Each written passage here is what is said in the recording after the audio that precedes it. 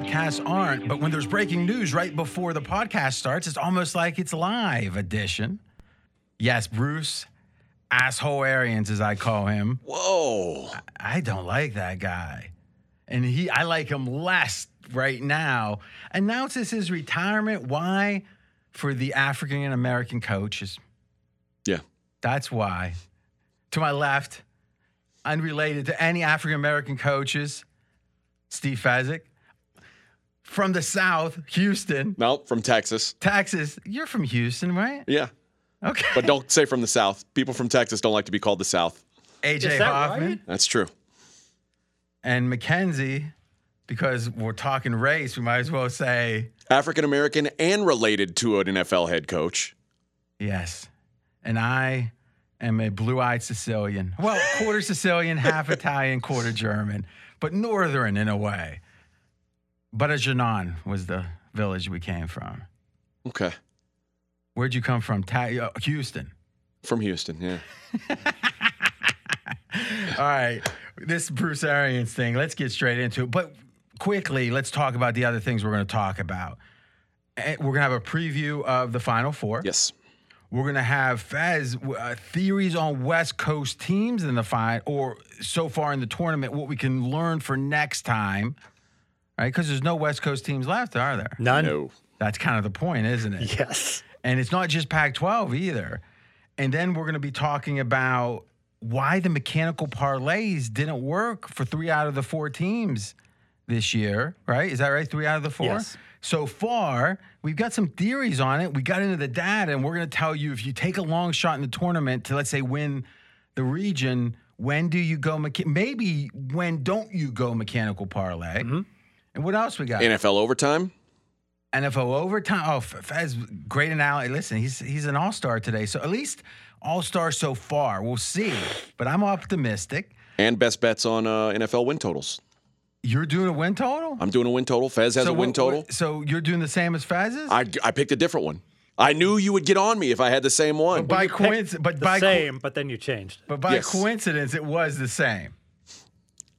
By coincidence, it was the same. And when I heard Fezzik's, I said, oh, that was going to be mine. No way I'm doing that. I'll find another one. And you didn't even have to hear the team name to say that was going to be mine. No, I saw his. But I'm saying you didn't need to. Because his is always mine, yes. Showtime! Woo! We can talk about Bruce Arians. Let's hear from the man himself. Now, just to let you know, this is going to be the sound you're going to hear when it's going to be the bed of music when it's Bruce Arians talking. Now, do me a favor, AJ. You're playing Bruce Arians. I'm playing the role. Talk like you're way over, like you're overweight, and you have an alleged drinking problem. I can do that. That sounds actually like me. I'm overweight with an alleged drinking problem. but even more. Okay. Yeah, I mean. More drinking or more heavy? No, actually don't do anything like that. Now I think about it. That's going to. Now, should this maybe be his music? Oh, that's new. Wait, let's see.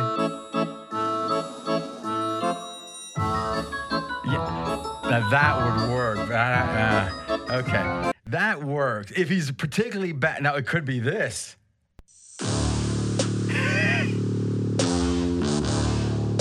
I mean, that sounds like the Empire's coming to take your home. All right. But this is what we're going to go with. Oh, no. That's kind of different. But it's going to be this. Yeah, that will work. That's Baker's music when I was Baker. Exactly. This is my role-playing music. On the weekends, too.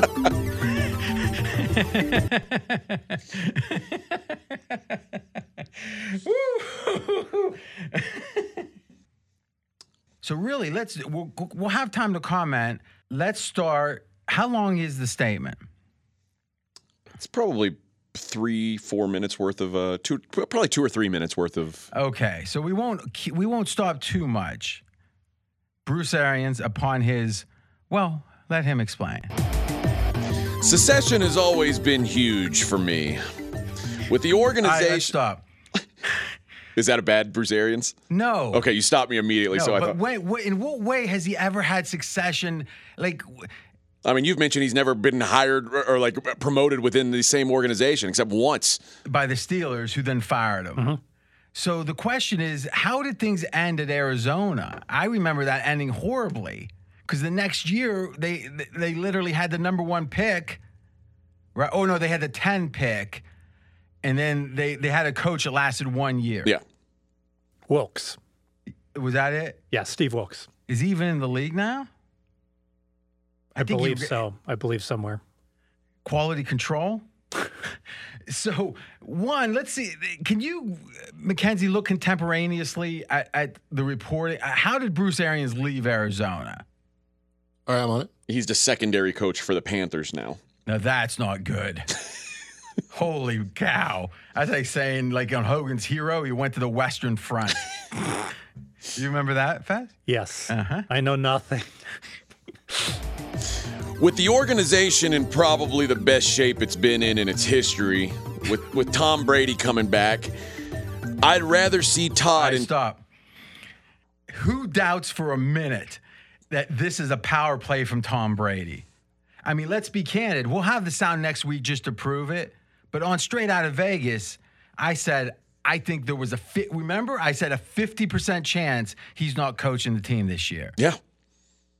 Faz, that's pretty strong. Yes. I mean, I wasn't hearing that anyway. No, we talked a lot about why would Tom Brady come back now? Why would the timing be like this? And I said, do you think there's a nudge? And RJ said, I don't think it's a nudge. I don't think he's coming back. So Do you know how some people get premonitions? I'm one of them. So let's be clear. He's not back cause of you. Tom Brady is back cause the deal was after a decent amount of time where it doesn't look as suspicious, you're done, chubby. I'd rather see Todd in position to be successful. And he's talking about Todd Bowles. Oh. To be successful and not have to take some crappy job. Well, wait. In a moment, he's going to talk about in some bad scenario where there wouldn't be any power for Bowles to get the job. But that would assume then that Tom Brady retires again. And how good of a job is Tampa at that point? Because we saw what their odds went to 50-1 at the Westgate when Brady retired. So I'm confused. But let's continue.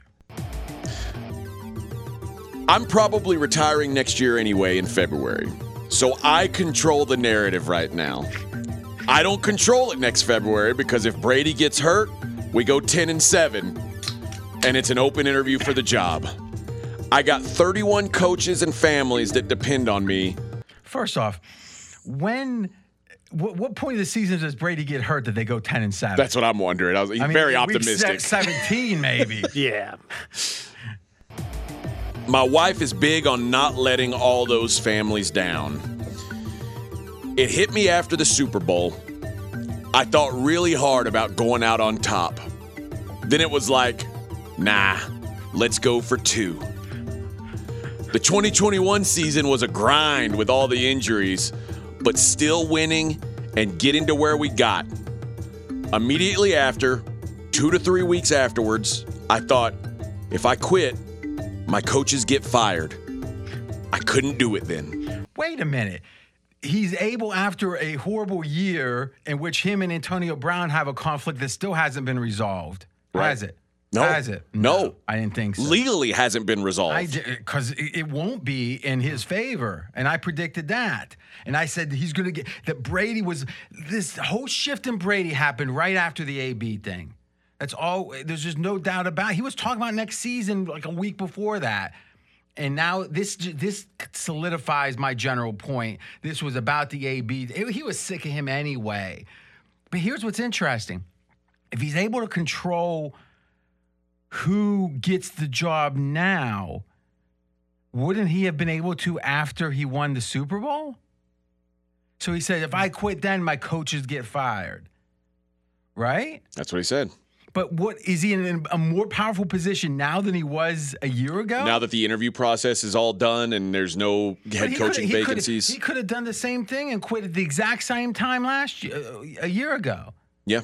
So But he said, nah, Let's go for 2. Because he said my coaches would be fired. But now I'm quitting. I guarantee my coaches are living. Is there any guarantee that last year Tom Brady wasn't going to get hurt and they were going to go 10-7? But he didn't have any power anyway before that. No. Oh, you mean after the Super? Oh, okay. After the Super Bowl, Tom Brady could have got hurt last year and they could have gone 10-7. Or maybe Bruce Arians would do something atrocious, possibly to Antonio Brown. That could have happened or did happen. Let's continue. Tom was kind of the key. When Tom decided to come back, and all of these guys back now, it's the perfect timing for me to just go into the front office and still have the relationships that I love. I know my guys are going to be taken care of. I couldn't leave them hanging. You're kidding me. Nope. Is there more? There's more because they asked him about is there a connection between Brady's return and Arians leaving? And what did he say? No. Tom was very in favor of what I'm doing. I mean, I had conflicts with every player I coached because I cussed them all out, including him. Great relationship off the field, though. Yeah, I mean, after being coached by the genius of football for 20 years and never being critiqued publicly, having Bruce Arians critique him publicly was a great joy. Well, he went back to the best advice because, you know, Bruce Arians, if every interview he's ever had, he mentions that he coached under the great Bear Bryant. Coach them hard, hug them later. That was Coach Bryant's best advice. Coach them hard, hug them later. And he said, part of me was excited to coach Blaine Gabbert as the quarterback and prove to everybody, kiss my ass. That's what he's saying now? Yes. Part of him wanted. So he's saying Brady disappointed him in a way. By coming back, yeah. Because he was going to shove it up everyone's. Well, you know, I think, let me see, every other year he coached without Tom Brady. We can get a feel of how that went. Didn't win a Super Bowl any of those years. Didn't make a Super Bowl. Had a couple, with Carson Palmer, had a couple good regular seasons. But you know, the year Carson Palmer got hurt, let me see. Mackenzie, did we find out how he left Arizona? Well, succession couldn't have been that big of a deal for him because he retired January 1st. Steve Wilkes hired 21 days later, January 22nd. So was Wilkes even on the staff? 1 second. I don't think so. I thought when he left, it was health reasons. Well, yeah. But succession matters. No, he was not part of the staff, not succession at all. So he had no role in succession. Zero. And there must have been some contractual thing about January 1 that he got some payment. Oh, I'm sure. I'm guessing a lot of the coaches got turned over. Well, January 1, I mean, when you make the playoffs, how are you? I'm confused. How'd they do that last season? He didn't make the playoffs his last season. What was the record? 1 second. I know they had it was bad enough they had a top 10 pick, yeah. What do you think of this, Faz?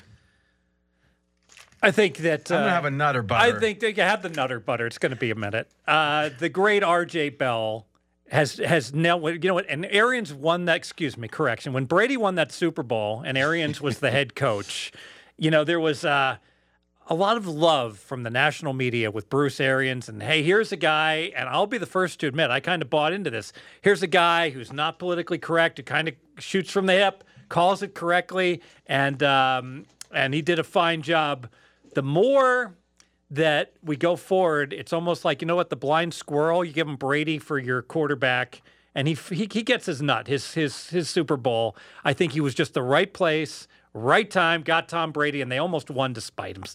Well, think about it. It took they were 7-5 until the bye. Right. And then after, they had a bunch of the Patriot offense in there after the bye. I mean, it kind of begs the question, how important, is coaching as important as we've always thought it was? I think it's more important than ever. You think so? I think that the quality of coaching is elite at this point. I think there's not hardly any bad GMs anymore, or in the NBA, or I think in general, everything's been professionalized. But if Tom Brady can win with a guy you say is an asshole or a blind squirrel, as Fez says, if you've got good enough players, does coaching really matter? I think so. Because let's think, Brady's the OC. I don't know how good Leftwich is. it seems like Brady likes him. So let's assume he's contributing something. Yeah, in this article, it basically says Leftwich and Brady will handle the offense. Yeah, just like the last 2 years. Right. And defense, Bowles was I think he got a bum deal with the Jets. He obviously had a great game plan in the Super Bowl. So what was Arians doing? Now, Belichick, for example, well, let me see. He is the greatest defensive mind in the history of football, and he's always played a role on the defense. And by the way, he's going to be the OC this year. That's what Middlecoff's saying. So he's never been an OC in his life. Going to take that over. Now that seems valuable to me. Oh, he's the GM too. It's funny. I was reading that, basically he's putting Matt Patricia, a defensive guy, and Joe Judge in charge of the offense. Which is code for he's going to be. Yeah, I was like, that's crazy. And then reading into it, yeah, basically he's doing it all. And I think he'll do less D this year. Okay, but so Belichick is an exception, who's, we all agree, the best coach in the world. I mean, is any other coach winning without a top-tier quarterback? Or so Fez is going to really love the in-game stuff. I think back in the day, I was right that it was overemphasized because people, let me see how to say this. It was so easy if you were a hyper-bright, hyper-logical person like Fez is. Remember now when the dude from Jeopardy James. Holtzhauser. Yeah. When he somehow had the different strategy, Fez spent about 40 minutes explaining how he had that strategy back in 1989 or something. So in general with game theory stuff, a guy like Fez is going to be better than these coaches. And thus you can identify their mistakes, right? Just like in Jeopardy, there's game theory issues. Based on the Final Jeopardy specific. If you're in second place, don't wager your whole stack. Yeah, there's all different things. But to me, I at the time thought that stuff was overrated because there were so few decisions that people were making. Even the edgy coaches would go for it once extra every 2 weeks or something on fourth down. Now you look at the Chargers as the most extreme case, and it's funny, there's been a big backlash now against the Chargers. And some serious people are bad-mouthing that decision-making. Staley I personally think in 7 years, what Staley's doing is going to be the norm. I think a big problem with Staley is the psychological part of it. Like, it feels so it's almost like walking around, let's say if you're a guy that, let's say, I don't know, that was Femi, and today, if you're walking around with, here's a good example.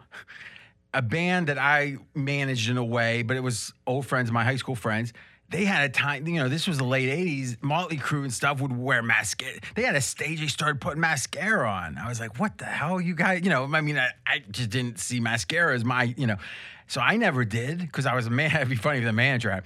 But it was like, that was so unusual. They would go to the bar, before the show and put it on, but they wouldn't walk on the street with it, right? And that was maybe 6 months.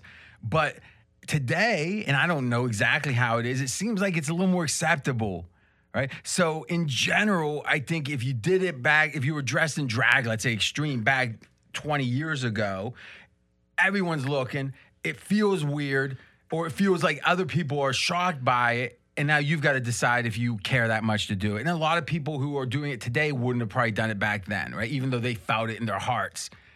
To me, it's the same thing with Belichick was the most advanced guy going for it, but he didn't go for it. You can only really go one step further. He dipped his toe in the water. Yeah, he went one step further than the norm. And he got just shish kebab when he did the 4th and 2 from his own 28 against Indianapolis, the famous. The feedback, that was the first time anyone had done anything like right, this. because it was so extreme. And now Staley, the puddle that, Bill Belichick dipped his toe in, Staley's now stomping around in the puddle. But RJ brings up a great point, because even if it mathematically is correct for you to go for it 4th and 1 from your 29, when you don't make it, what's the reaction to the defense? Almost a revolt. Look at what this coach just did to us. Now we got to hold these guys. They're already in the red zone. But I think he's right. RJ's right, because the first guy to do it is always going to be the one who gets the grief, and then 10 years later, it's normalized. At each level. Right. So I think Staley's one big step out from the edgy other people. Belichick was that before. And I think generally it's moving in that direction. And I think the league, as it embraces it, the sense of disappointment, revolt, the sense of we're doing something wrong, that's all good. I mean, think about it. Think about how much the games just change. I mean, the whole deferring the kickoff. I mean, there was. It's a great point. The majority of teams, hey, you win the coin toss. I want the ball. A long time that was the case. Yes. So in general, this league has really changed strategically. I think more in the last 15 years than it did in the prior 30. I would say. I agree. So doubling back, I think there's more in-game decisions than ever. I think it's harder these days to manage the players, meaning in a player empowerment era, you look at Tomlin, whatever you want to say about his in-game, with Antonio Brown, Le'Veon Bell, Big Ben, Mike Wallace back in the day, that was not an easy team. Not to mention the defensive guys were so strong-willed. James Harrison, the fact you didn't hear a lot of grief from them. Man, oh man, that makes time. So to me, I think it's different skills maybe than it used to be. But I mean, look at the Rams. I don't want to put McVay in the class of Belichick, but at what point are we going to admit, like McVay, the Rams don't win the Super Bowl with an average coach? Well, the Rams don't get to the Super Bowl with Jared Goff with an average coach for sure. No one does. Yeah, and you could say the same thing about Cousin Kyle. Right? He getting Jimmy G to the Super Bowl. So I think it's maybe not Belichick, but in general. And then you look at some of these bad coaches. I mean, look at the Joe Judge. Though I think for him it was a PR thing more. Well, that's why he was a bad coach. That he just lost the locker room. I think. But yeah, probably. What was his name? Anthony Lynn. I mean, in general. Well, I think Anthony Lynn was kind of more in. Did you see the Patriots-Chargers game that year? Yeah, good point. I mean, you can't. What would Belichick have done with that special teams? He would have been coaching them, and that's the thing. And Mike Lombardi talks about this: is Belichick's probably the last of a breed that can coach every position probably as well, if not better, than his coach there. As an example, I believe. Correct me if I'm wrong, but I believe Belichick won the coin toss and took the ball in that game against the Chargers because, if I'm remembering right, he knew he had a schematic advantage and he wanted an extra possession in the first half to score another 7 points before they tried to fix it at halftime. Oh, that's interesting. I don't remember that for sure, but I could be wrong. I'm pretty sure, though. But, and again, I don't know. Listen, I'm not in a position to judge anyone's X's and O's because they all know a lot more than me. But it just does seem like there's certain teams, certain guys feel overmatched. And Bruce Arians felt like the guy had a chance to critique Brady for a reason. He wasn't doing anything else. What else we got? Anything else on this? Not really. He did say, I don't have to worry about how many cocktails I have on Saturday night, to your point about a guy who maybe drinks too much. We may be having more of that.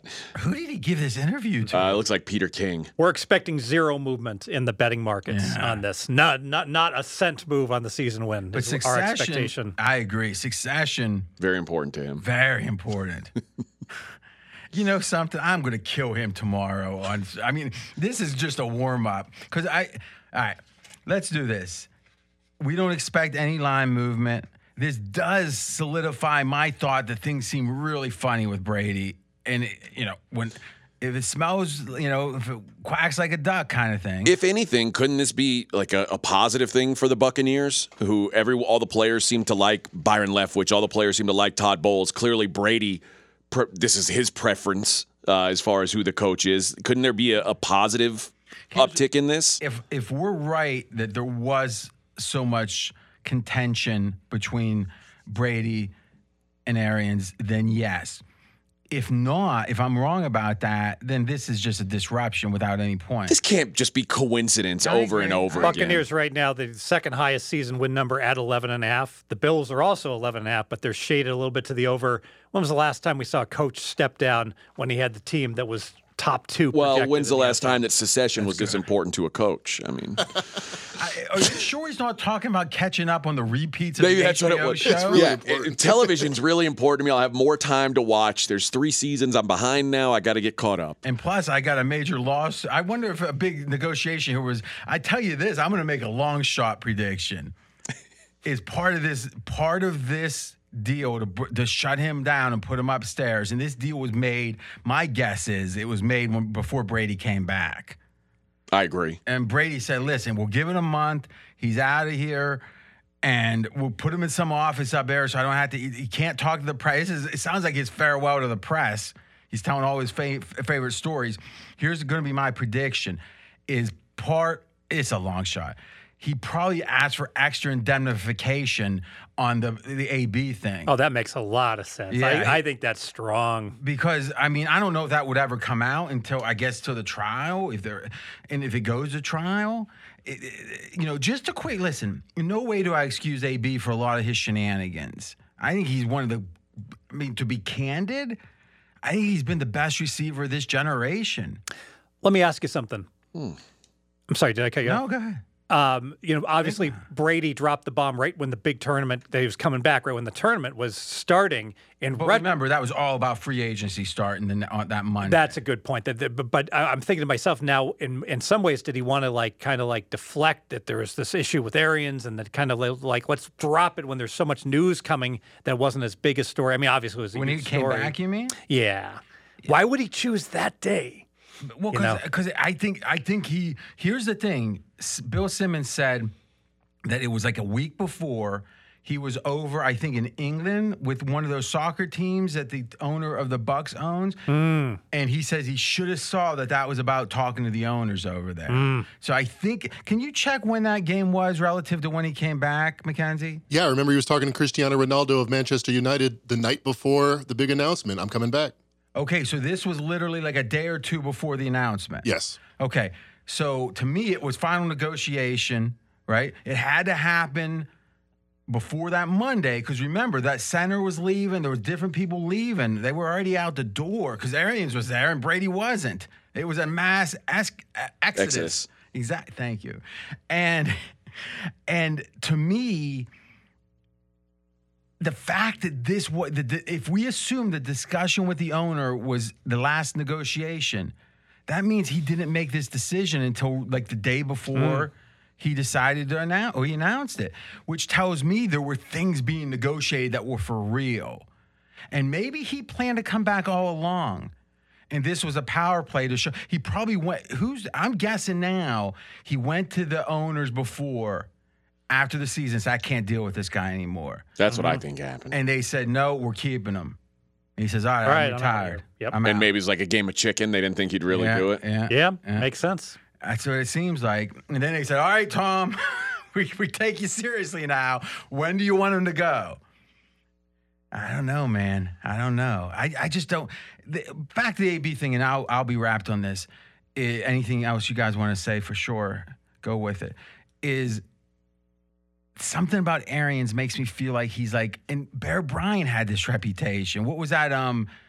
When he was at Texas A&M, some of the stuff there was that whole movie made about it, right? Just running his guys ragged. I mean, concussions and Not then giving having water. Yeah, Oklahoma drills after the concussion just to make sure you're all right. And again, it was a different era, but Sure. There is a great line on Succession when they were talking about Uncle Mo, and then the girlfriend of the oldest son says, he goes, but it was a different time. It was a different time. She goes, before there were laws? Which I thought was a great, I spit. I was, did I get you? I am sorry. Here. From like 3 feet away. Yeah, it had some momentum. It went down. In fact, sorry about that. All right. So, but that was funny, right? Is before there were laws. It's like Bruce Arians has a way about him. Like, you just know if he had a kid and he had the kid in a position of weakness, he would have been like a gym teacher. He has that way about him. Like, he feels a need to pick on Brady.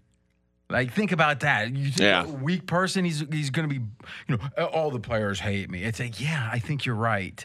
Well, because he cusses them out. Yeah. But we're gonna hug him. Coach later. him hard, hug him later. Yeah. That's why, and again, I brought this up 2 years ago. If you look at a typical coach's resume, it's usually going to be you go to a place, you get one promotion in there, and then it's hard for them to see you even a second promotion, so you got to leave for the next promotion. You get promoted there. It's usually start +1, go somewhere else +1 there, go somewhere else. I mean, that's generally how it goes. Because if you bring someone in as a position coach, you can see them as a coordinator. It's hard to see them as the head coach when they were the position coach, right? Mm-hmm. If they come in as a back in the day, there were GAs back in the day, graduate assistants, and you like Mangino was at Kansas State, which was an amazing staff. Mangino was a GA. Bill Snyder obviously was the coach, and Bob Stoops was the DC. So I mean, it's like, and I think Mike was on staff at that point at K-State too.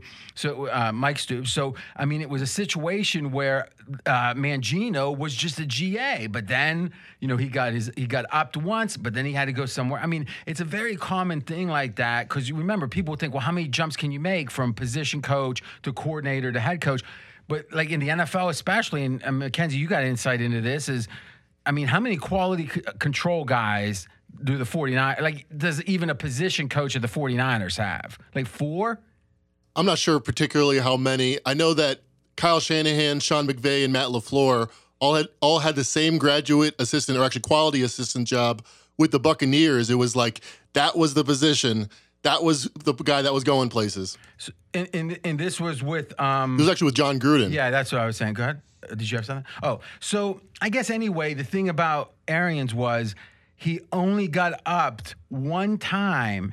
I think if you look at his Promoted from within. Yeah, look at his Wikipedia page. I think he started at like East Tennessee or some Tennessee State or something in 75, I remember. This is true in corporate America also. You want to avoid the person that just continually gets a new job and moves to a higher position. Ideally, you want a guy start as that's going from company to company? That's right. You want a guy that started as manager, became a supervisor, became a senior supervisor, all within the same company, then made a non-lateral move for it. You don't want the guy that just keeps moving up. It only looks better from the outside. Yes.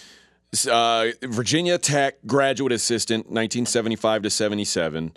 78 to 80, Mississippi State wide receivers coach and running backs coach. At Virginia Tech? It's usually that's what if you're someone that makes an NFL head coach eventually, they're going to see how good you are. You think they want that guy to leave? After 3 years?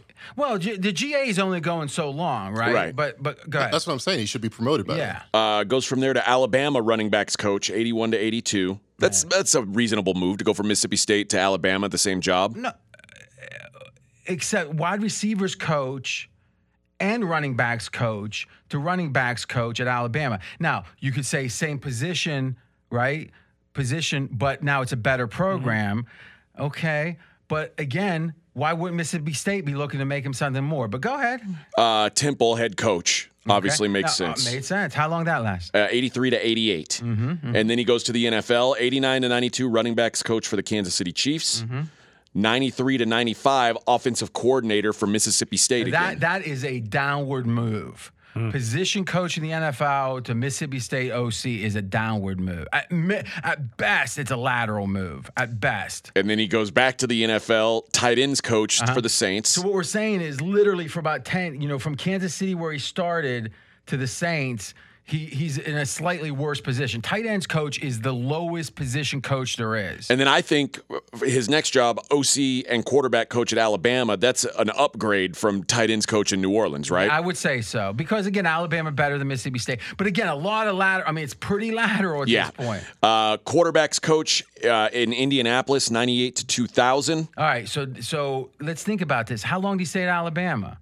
1 year, one season. How long did he stay at the Saints? 1 season. How long did he stay at Mississippi State? 3 seasons. So it's like, do you see? There's never any tenure anywhere. And he was at Alabama twice. Alabama twice, Mississippi State odd twice. Because you kind of went out to see if the grass is greener. You go back to an Alabama and you stay one year. Plus, though, the Bear would have retired in that time. Yeah, right? so once with Bryant, once with Saban. And he was with Saban? Oh, maybe not 97. That wouldn't have been 97. Saban, No, yeah, you're like right. 2007. Yeah, it would have been Mike DeBose. Oh, geez. Okay. Because remember, Gene Stallings won it like in 93. Yeah. Okay. Yeah, it's Mike DeBose. That's the Mike DeBose era. Continue. Colts 98 to 2000, quarterbacks coach. Browns 01 to 03, OC. All right. Now, that's a nice step up. That's probably the best job he's had. For sure. Then he takes a step back. Wide receivers coach for Pittsburgh, 04 to 06. Back again. And again, not one promotion from within the entire time. Until now, 2007 to 2011, the OC for Pittsburgh. The most loyal organization in the history of the world. Hard to get fired by the Steelers. Fires him. They fire him, and now he's the OC and interim head coach in 2012 for the Colts. And it was that dude had cancer. Yeah. All right, go ahead. Then he goes, after that year, he goes to Arizona. He's the head coach, and then to Tampa. So literally, have you ever seen, college coaching. Have you ever seen anything like that? It doesn't happen very often. This guy, and then when I heard finally from the Fox people that this dude, wherever he was, they said, would wake up at 4:30 in the morning to do a radio hit because he wanted publicity so bad. Which is what? You look better from the outside. Cue that was Johnny Cash, I've Been Everywhere, Man. Fezzik is Johnny Cash. Listen, he knows it. What's the name of the song? I've been everywhere, man. Okay, I know that. It doesn't sound like that, but I can. I think it sounds just like that. Mackenzie, were you looking at something for us, or were we done? We're done. Okay. Just a quick aside. I don't want this to bog us down. No, go ahead. You said Antonio Brown, best receiver of this generation. Uh-huh. I've got 4 names I'm going to throw at you. You poo-poo them or tell me. All right, let's let Fez make the decision. Okay. DeAndre Hopkins. Oh, you're crazy. You're crazy. Okay. Maybe if I'm going from bottom up. Let me be clear. I'm not saying that their height wasn't higher. Maybe I'm saying if you look at the years of the body of work. The body of work. Perfect. Okay, then this one I think might have you beat. Larry Fitzgerald. No, because it's just that's a He was longevity. never That's a yeah. longevity award, not a And I get listen. When I was at the game against Pittsburgh in the Super Bowl, it's the only Super Bowl I've ever been to, and he was a monster at that point. Meaning, breakaway. He was probably top 2-3 in the league, but that was maybe 3 years. Never worth more than a point to the line, though. Yeah. Never would we say that he was worth 1.5 points. He's considered one of the great men in football. So let's not lose sight. We're talking I think he won on-field Man of the here. Year a couple years ago. Yeah, that's what I'm saying. So, fantastic guy. Yeah, but not Antonio Brown. Calvin Johnson. Absolutely. Yeah, okay, but is he even of this generation? I mean, they both played most of their career in the 2010s. Sure. Yeah, but that's an arbitrary. Like when was Johnson retired, and how much of Brown even overlapped with him? He retired in 2015. Okay, and when did Brown start? Brown was Well, let's look it up. Yeah. We don't. Yeah. So the last one. Julio Jones. see, Brown started in 2010. 5 years of overlap. 6 years of overlap. Has Julio Jones ever scored a touchdown? Because it sure doesn't listen, seem I think like he had ever more. He scored. had more talent. How many touchdowns did I AB can't score even versus Julio imagine. Jones? I'd love to see that. I can't even imagine since. I mean, if you look at the stats, I can't even believe they're close. Look up Julio there, Mackenzie. He'll look up. Julio Jones, 61 career touchdowns. Antonio Brown's gonna be way higher than that. 83. 83. Yep. Yeah, I mean that's. I guess what I'm saying, more talent for sure, but not a better career. I Okay. mean, I'm talking about acute, Jerry Rice. I mean, to me, let's agree with Megatron. So we're literally saying, again, Simmons has the idea of a championship belt. Like if we say, okay, Megatron up to 15, and then I'd make the case AB, because here's the thing to remember. Every year there was a new group of 3. Like it was who was the dude? Andre Johnson. Yeah, for about a year or two, it was Antonio Brown, Johnson, and someone else. And then it was like the next year, Johnson would drop off. It'd be AJ Green. Yeah. Antonio Brown. Like It's a great AB's been in the point. top 3 or 4 for a long time. And again, a 5th round or a 6th round pick. Yeah. I mean, the guy. Listen, he was a wackadoo at the end. But if you go back to what happened, just quickly, it literally was in. It strains credulity that what the story Arian said, which was I was unaware that Antonio Brown was even injured. Remember, that was his ultimate point, that AB said, I told him I don't feel like I can physically play. And he goes, I said, get on the field or you're done. And they go, well, he was injured, coach. I didn't know that. I don't think he was. Except, Fez, you and I were talking about, like, it was a big question mark, was he even going to play that week? And he didn't practice the entire week. Exactly. So once someone lies to you like that, you know their lawyer's saying, this is the thing that you can't, this is the only thing we can say. It's going to be he said. We got to lie about this thing. I'm just struggling with this credulity word. I use incredulous. I've never used credulous. That's weird. It's strange. You've never used that. I talk about this to the listeners. Once every 3 podcasts, RJ Bell uses a word that I am convinced he has never used in conversation with me, but I know he's used it with other people. I don't know. Because I've talked strains, to you. Say that word. Say strains what? Credulity. Yeah, you've never used credulity. I don't think and I if have. anyone can find a pod that RJ has used credulity, I will pay you $500 out of my own money. First person to find it. That's funny. But I will say, Fez, and I love the with love. me in the presence. I got to be in the presence. Yeah, I love the love. But what was the thing I said a couple weeks ago that you were giving me a lot of love for? And it was like it didn't deserve as much. I can't remember what it was. I remember that, and I was like, I think I've heard that before. No, but this one I've certainly never heard. But yeah. Listen, everyone thinks I'm taking AB's side here. I'm not. I am taking his side in this case. It doesn't mean, though, him ripping his shirt off made any sense. Obviously, the guy's unstable. I just respect a guy that's drafted in the 5th or 6th round and becomes you really think about it, Brady, 6th rounder. I mean, who's been a 5th or 6th rounder is AB the second best late round pick of the last 10 years, 20 years? I mean, I guess Kurt Warner was undrafted. Mm-hmm. Justin Tucker was undrafted. He's a kicker. He doesn't count. Yeah. Oh, AB, just a kicker. Do you understand how much more value AB has than Justin Tucker? We'll agree to disagree on this. I'm being sarcastic, but no, I think Justin Tucker is more valuable than certainly Fez said, just a kicker. Yeah, but he's not. I mean, I guess what I'm saying is no kicker goes in the top 3 or 4 rounds typically anyway. So by default, when they tend to do horribly. What Ray Guy actually went. Didn't he go in the first round? No, he didn't go. Janikowski. Oh, yes. But Ray Guy did get drafted. Yeah. Not in the Hall of Fame, Ray Guy. Ray Guy, first round, 23rd overall, 1973 draft. Oh, is that right? Wow. I tell you this. I was 3 when he was drafted.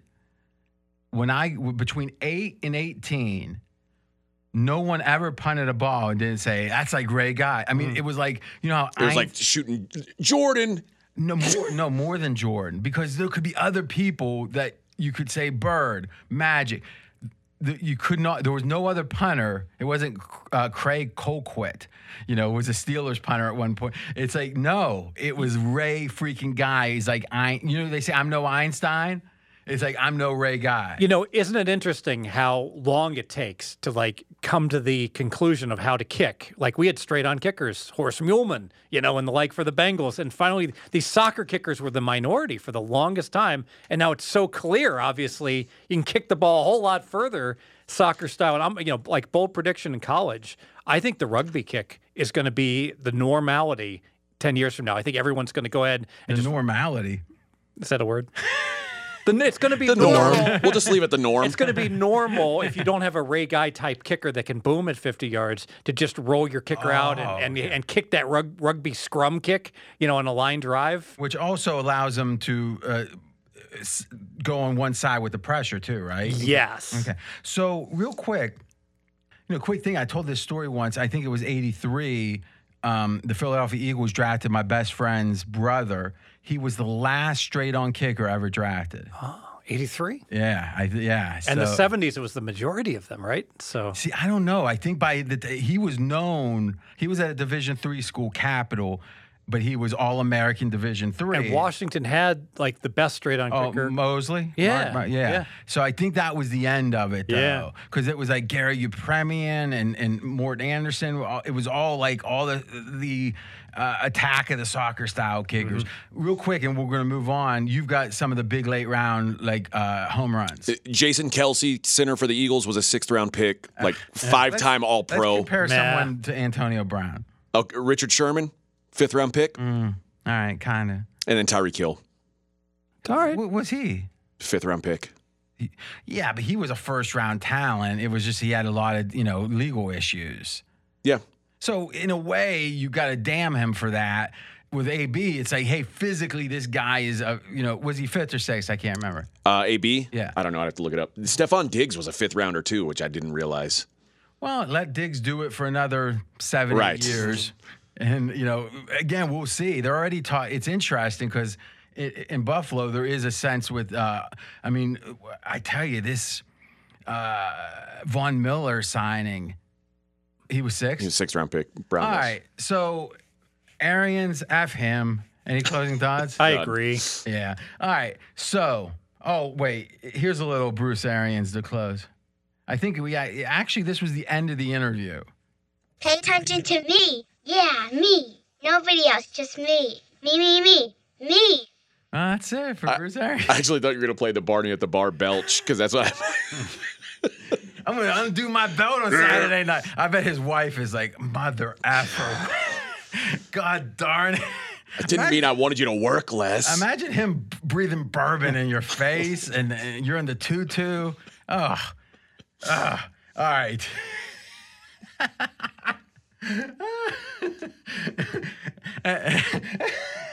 And then, I tell you this, I don't want to say this, but I think there's what's the chance, screw him. What's the chance of him getting divorced in the next 2 years? Oh. They don't probably have a prenup. You don't think? I got to see when they got married. Oh, my God. I'm guessing this is his 5th wife. I'm just guessing. Let's see. It'd be interesting because she's a saint. Let's get down to personal life. If he was married 4 times, I'm going to laugh my ass off. I got crushed. Remember, I was like hypercritical, not critical, but just commenting about Zimmer's girlfriends. And someone comes out after me saying his ex-wife died. Show a little empathy. So what were you saying, though? I was saying that his wife looks like a Playboy model, but she's sure young. But how did you know? I didn't. So you made a mistake. They've been at least, their first kid was born in 1978. They've been married for a long time. Then they must have it. Like Warren Buffett was married a long time, but his wife had like a different house. I'm guessing no prenup.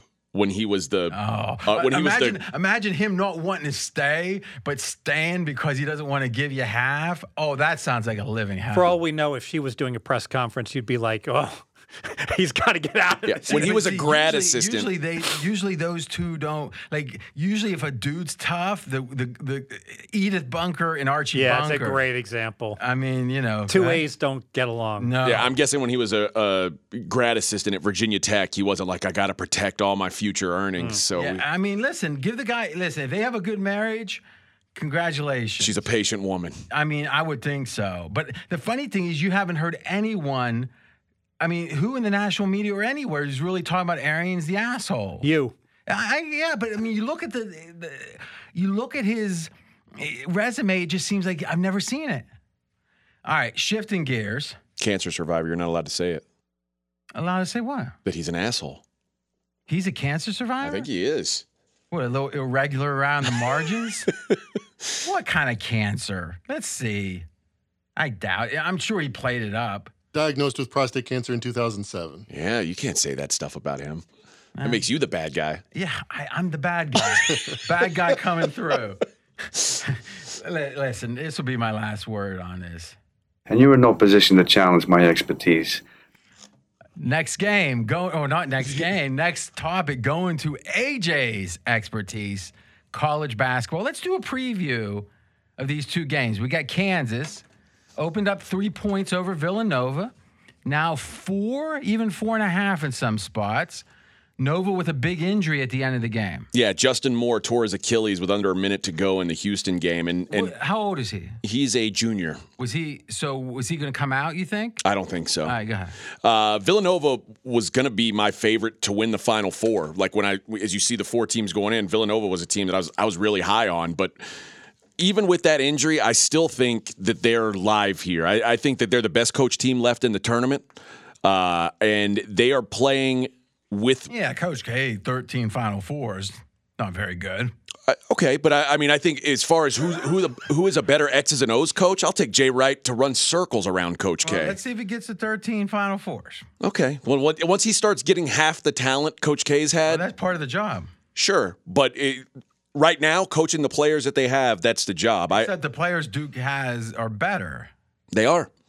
Yet Jay Wright keeps finding himself here. And really? How many times has he gotten here? I don't know. He's 13? He's got 2 titles already. So is this his third? It could be. It could be. This is your area of expertise. This is 4th regional final. 4th regional championship. Oh, I thought you meant how many times has he won a championship? This could be his third. No, but how many times has he made the Final Four? So he's saying one other time. Yes. Right? Okay. So this is his 4th. Yes. So just 10 more, he'll beat him. Okay. What is he, 21? 22? No, he's not 21. All right, continue. What he's doing now is he's playing with the hand he's been dealt. So obviously Villanova, not a very deep team. Why not? Why not? One of the best coaches. Listen, if you think Jay Wright sucks at coaching, that's fine. That. I'm saying why would you say because Jay Wright doesn't take transfers. Jay Wright he's not jumping, like he likes guys who start with him as a freshman and play with him till a senior. That to me, one of Coach K's greatest attributes is he was able to evolve with the times. Sure. So, but go ahead.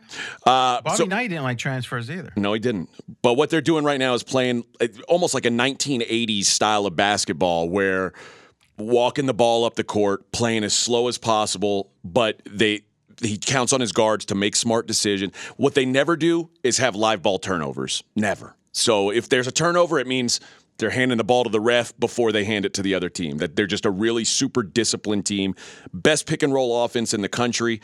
Though without Moore, my belief in that is going to be tested because his ball screen rate was basically equal to Colin Gillespie's. But he's the most important guard as far as posting up. Like he is their best post-up guard. So I don't know how they replace him. It's Villanova replacing Moore, the injured player, Justin Moore. I don't know how he gets replaced.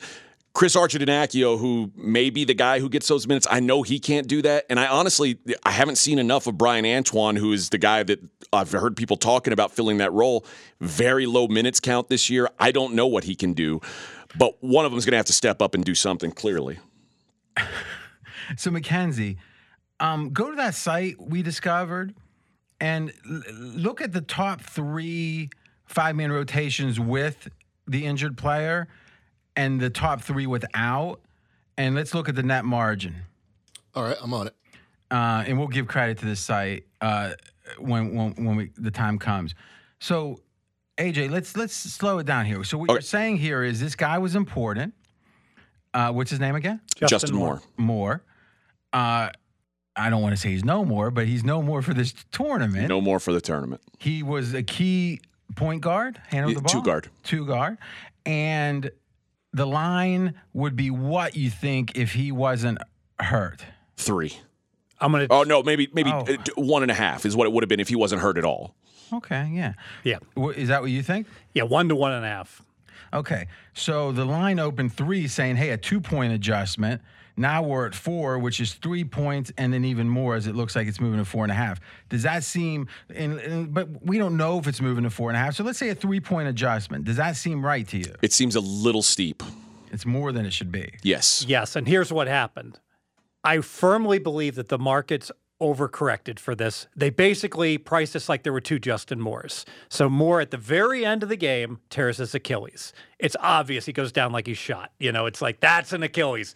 And they have the x-rays. They're like, there's no broken bones. But everyone post-game said, ooh, looks bad for Moore. Meaning if you had to put a probability on, I think 80% he's not going to be able to play anymore. All right? Line opens up, like you said, 3. Then, this is so curious. Then we get the medical reports. I don't know if this was Monday morning. Boom, Justin Moore, Achilles. boom, line moves to 4.5. But the line had already adjusted for Justin Moore. That's why it was 3. So I firmly believe that. Well, the theory is that line was accounting for the uncertainty. Yeah, but it was priced like it was priced. So we're back to the idea 3 points is too much, though. Yes. Yeah. Okay. So and we have seen the market take the 4.5 of late, which I think is I think 4.5 is too steep, and it's over accounting for the fact. The only way I can justify it, the point guard's Gillespie. He's not 100% either. So the cluster injuries of the guards. When did he get hurt? He's been banged up for like the past week. How long's Gillespie been? More than a week. I mean, it's been a while, but he's not on a minutes restrict. He's playing. Okay, so why would that affect this game? You're saying just because they're thinner at this position? Normally, you could let your point guard do everything, and he's not going to be capable to do that. He's probably 88%. And you agree it's too much of a move, AJ? I do think it's too much of a move.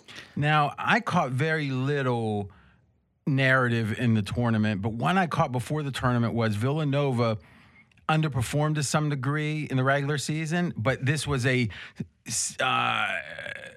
not a senior-laden team, but a mature, experienced team. A lot of upperclassmen. Upperclassmen that actually was really pointing to this tournament as redemption. Yeah. As a chance to, for it all to, all this work and everything paying off. And they underperformed because they went and pushed themselves in non-conference. The losses were to UCLA, Purdue, and Baylor in non-conference. Did they win the Big East regular season? Yes. It wasn't Providence?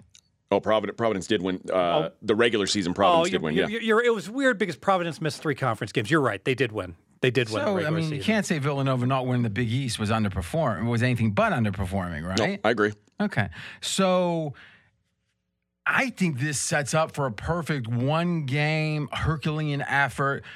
Coming together and saying, hey, guys, this usually would crush us, but let's win for him. Let's win for more. And then they get smashed Monday night. That's what I'm thinking. I'm thinking this thing gets to 5 or something. I'm really going to like. I think you're right, because I think if this were a younger team and their best player got hurt, it'd be like, oh, crap, what do we do? But I think, like you said, a team that's a mature team, a bunch of upperclassmen, well-coached team, I think this could be a rallying point for them. I think it's a great correlated parlay. Because the under? Yes. If you tell me that Villanova is going to cover this game, I'd say, wow, a slower pace is absolutely going to benefit them. If you told me 99 points get scored in this game, absolutely want to bet Villanova. If 150 gets scored, there's no way I want Villanova plus the end game. They're catching 4.5. So if they're ahead by 1-4 or behind by 1-4, you don't get the foul fest in the final 2 minutes, and that benefits the under also. So you're saying the normal distribution of when you're going to cover doesn't enter into that corridor of fouling as much as other situations might. I've got some numbers on the tempo, and Nova 345th out of 358 D1 teams in tempo. Mm-hmm. Kansas has played 10 games against teams outside the top 250. Mm-hmm. 2-8 against the spread in those games. They're 19-19 against the spread overall, but against those bottom tempo teams, they're 2-8 against the spread. One of the 2 wins was an overtime win as a 6.5-point favorite that they won by 7. So they've struggled with teams that play slow all season long. What was the lines in the games that were against the slow teams? Yeah, because what's striking me is that if this was where they're laying 22 and it's just a matter of low score, they were laying 6 against Texas. They won by 7. Yeah, that was the one case. But they were laying 26.5 to Tarleton State. They were laying 14.5 to North Texas, 16 to Dayton. Most of their games were big spreads. Mm-hmm. Was there any other ones that were kind of competitive? The Texas games and the Oklahoma games would have been the most competitive ones. 10.5 was the Oklahoma game. 6 and 1.5 were the 2 Texas games. Okay, so Mackenzie, he's got these lineups for us. So what's the name of this site, real quick? Evan Maya. Okay, evanmaya.com. I think Mackenzie's got this done here. This looks really, Fez, I think we might have to reconsider our Villanova love. All right, so we're going to look at the top 4 lineups. So these are 5-man lineups, top 4 lineups with more on the court, and these are ranked by possessions. So what's the total number of possessions of these 4 lineups, Mackenzie? 2,240. That's a lot. Okay, what is the average net efficiency adjusted for 100 possessions, adjusted for playing an average team, right, is how they're doing this? Yeah, and those averaged plus 34 points net versus an average D1 team. So that means these lineups would win by 34 points, or they have won by 34 points when adjusted for strength of schedule. Right. Okay, let's take the two biggest lineups without Moore, which is effectively going to be when he's replaced by the sixth man, and then when he's replaced by the sixth and seventh at the same time, though. No. It's actually with the sixth or the seventh. Right. Yes. Because I'm assuming the sixth and seventh can't be on the court at the same time, typically. Okay. So how many possessions were the two biggest scenarios without Moore on the court? 182. So not a lot to start with. He's a very high usage player. Like less than 10% of the first four. Yeah. All right. So we had the plus 33.8 on the Moore lineups. What do we got here adjusted? Plus 3. 3. So 30 points better adjusted. Oh, Fez. What do they say in the movie Hoosiers when they vote on whether to keep the coach and then they get new information? They said Hackman's got whiskey on his breath. I believe we should vote again. Shooter. I don't think I want to vote for Villanova. To put this in perspective, plus 34 points, that's like a top 7 team. Plus 3 points. That's interesting. Let's look at the season numbers, Mackenzie. Just for now, here's what was interesting at this site is they said he adjusted them downwards like 3.5 points. So he's kind of agreeing with the market. And I think it kind of makes sense here. Given these numbers that he's got, yeah. Mm-hmm. Plus 3 points. Now we're looking at a team, I think, like Northwestern or somebody like that that's not even a top 100 team. You want to bet Northwestern plus 4.5 against Kansas? I don't. No. No, and again, But now remember, this is just a small sample. But that's all there is. Right. I mean, we've seen thousands of possessions of Northwestern to know that's the true Northwestern. No, I agree with that. So this is probably the worst case scenario, but it could be this scenario. It could be. Yes. I would make the case a lot of these are going to be semi-garbage time to some degree. But then why are all the other starters in? That's a good point. You're right. It's probably just the rest. What do we have as like the plus 33.8? What would that be in the nation, Mackenzie?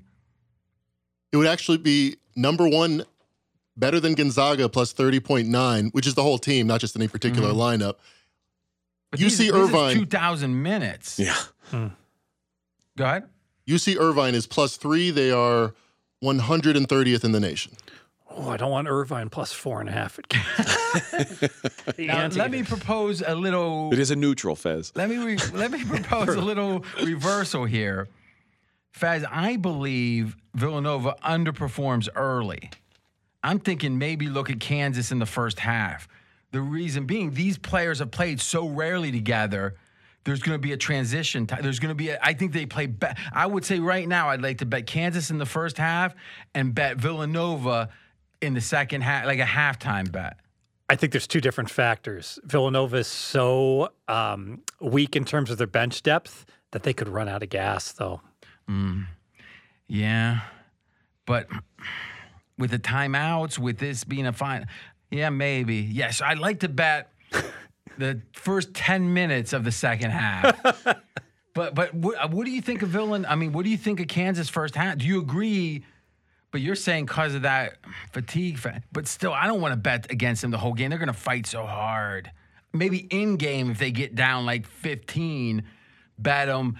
And once they seem to plateau it. Ooh, if they get down 15, they're going to have to increase the pace, which is really good for the Gazelles of Kansas, though.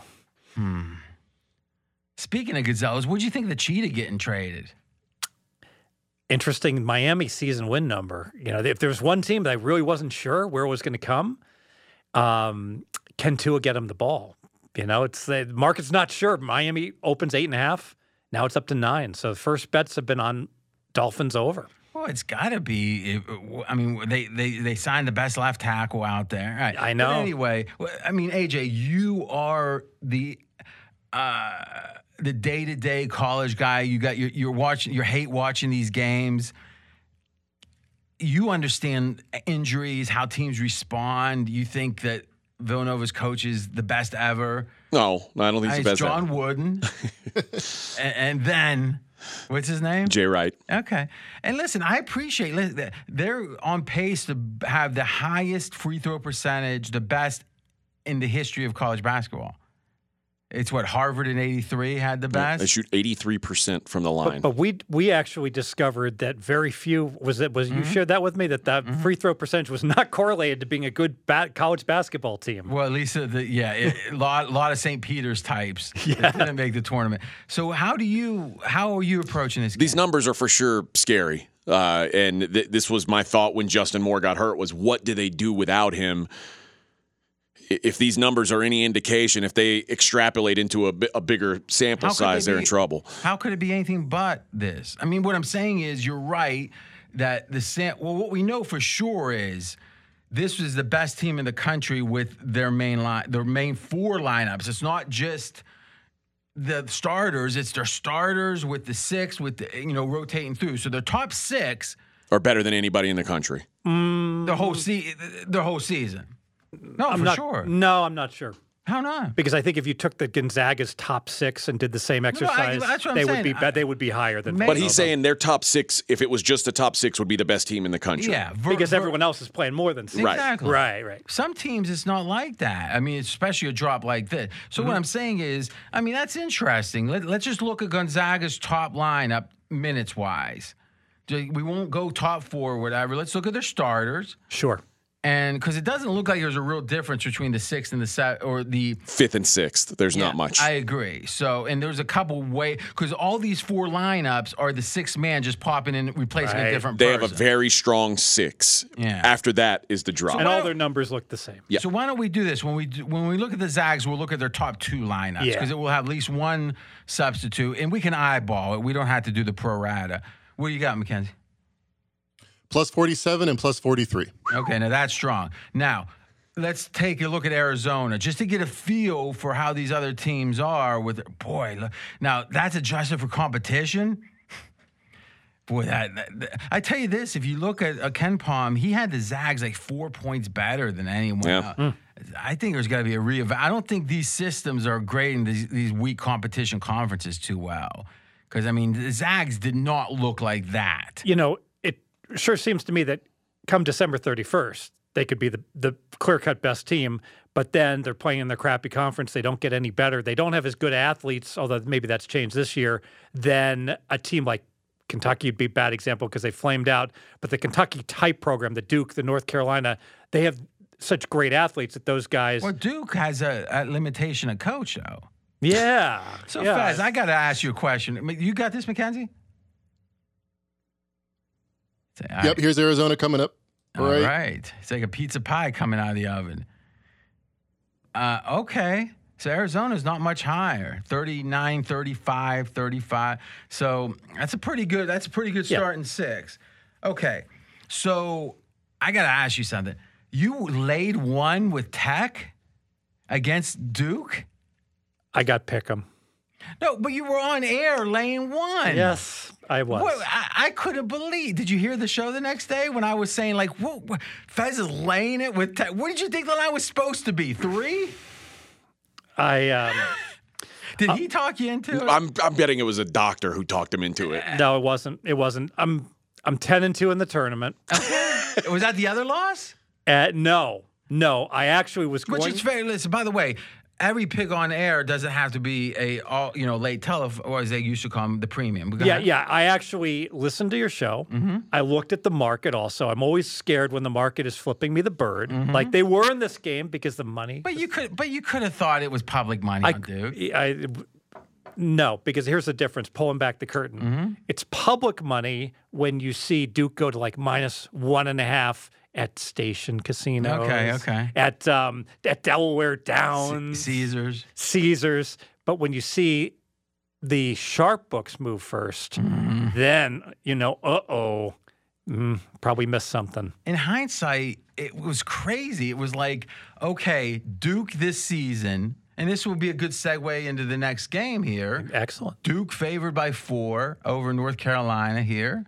By the way, that total you were saying that was correlated before the data, 132.5 in the Villanova, Kansas, 151.5 North Carolina Duke. But here was my thinking. Duke seemed to lose games when they lost interest. Now, let's call the North Carolina last game of the season loss an aberration. It was, or distraction. Who knows Maybe. what it was, but that was a bad game. And if you actually look, Mackenzie, they actually have the game by game. Go to Duke, and they give us a net an efficiency grade for each game.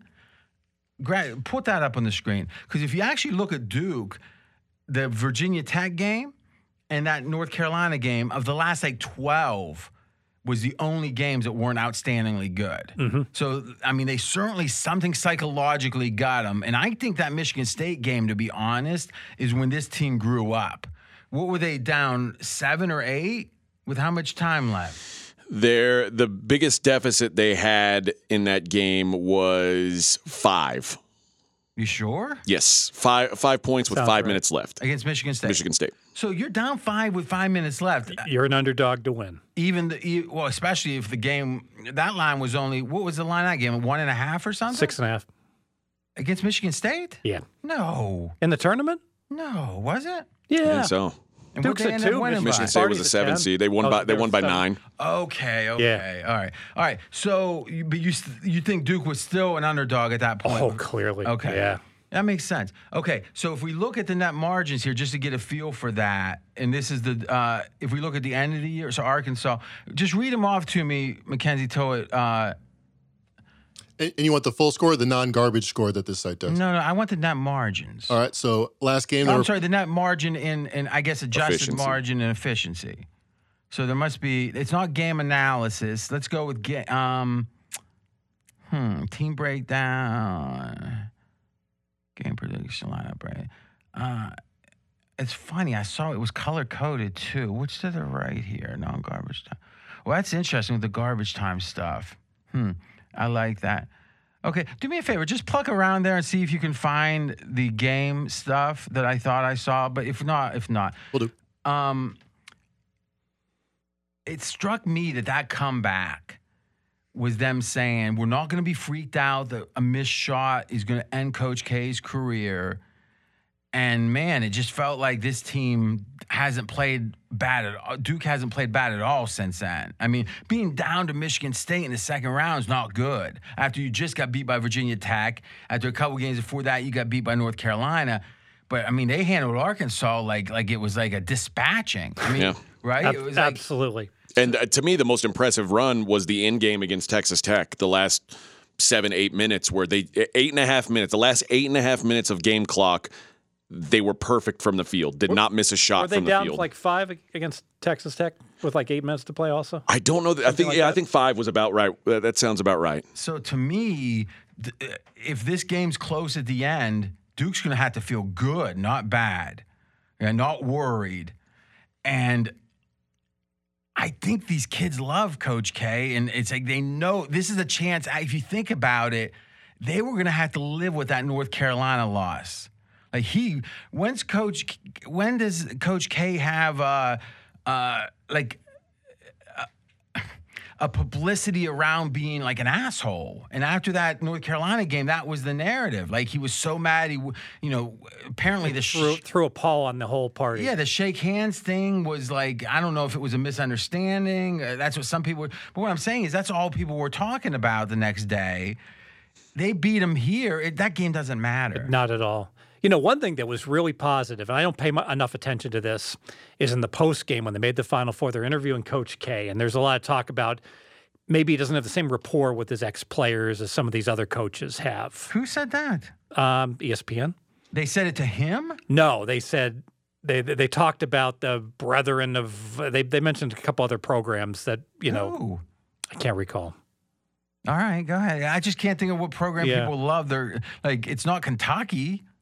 I mean, maybe Miami and college football. Yeah, I don't know. All right, but go ahead. What was the point? Well, when I'm watching the post-game interview, the opposite. So I see them talking to Coach K, and he almost is like, come on in, guys, come on in. And the players, were like chumming it up with Coach K and very, gregarious and friendly. Like they were all frat brothers. I mean, I know that was off of a win, but you could see they were extremely comfortable with their legendary coach.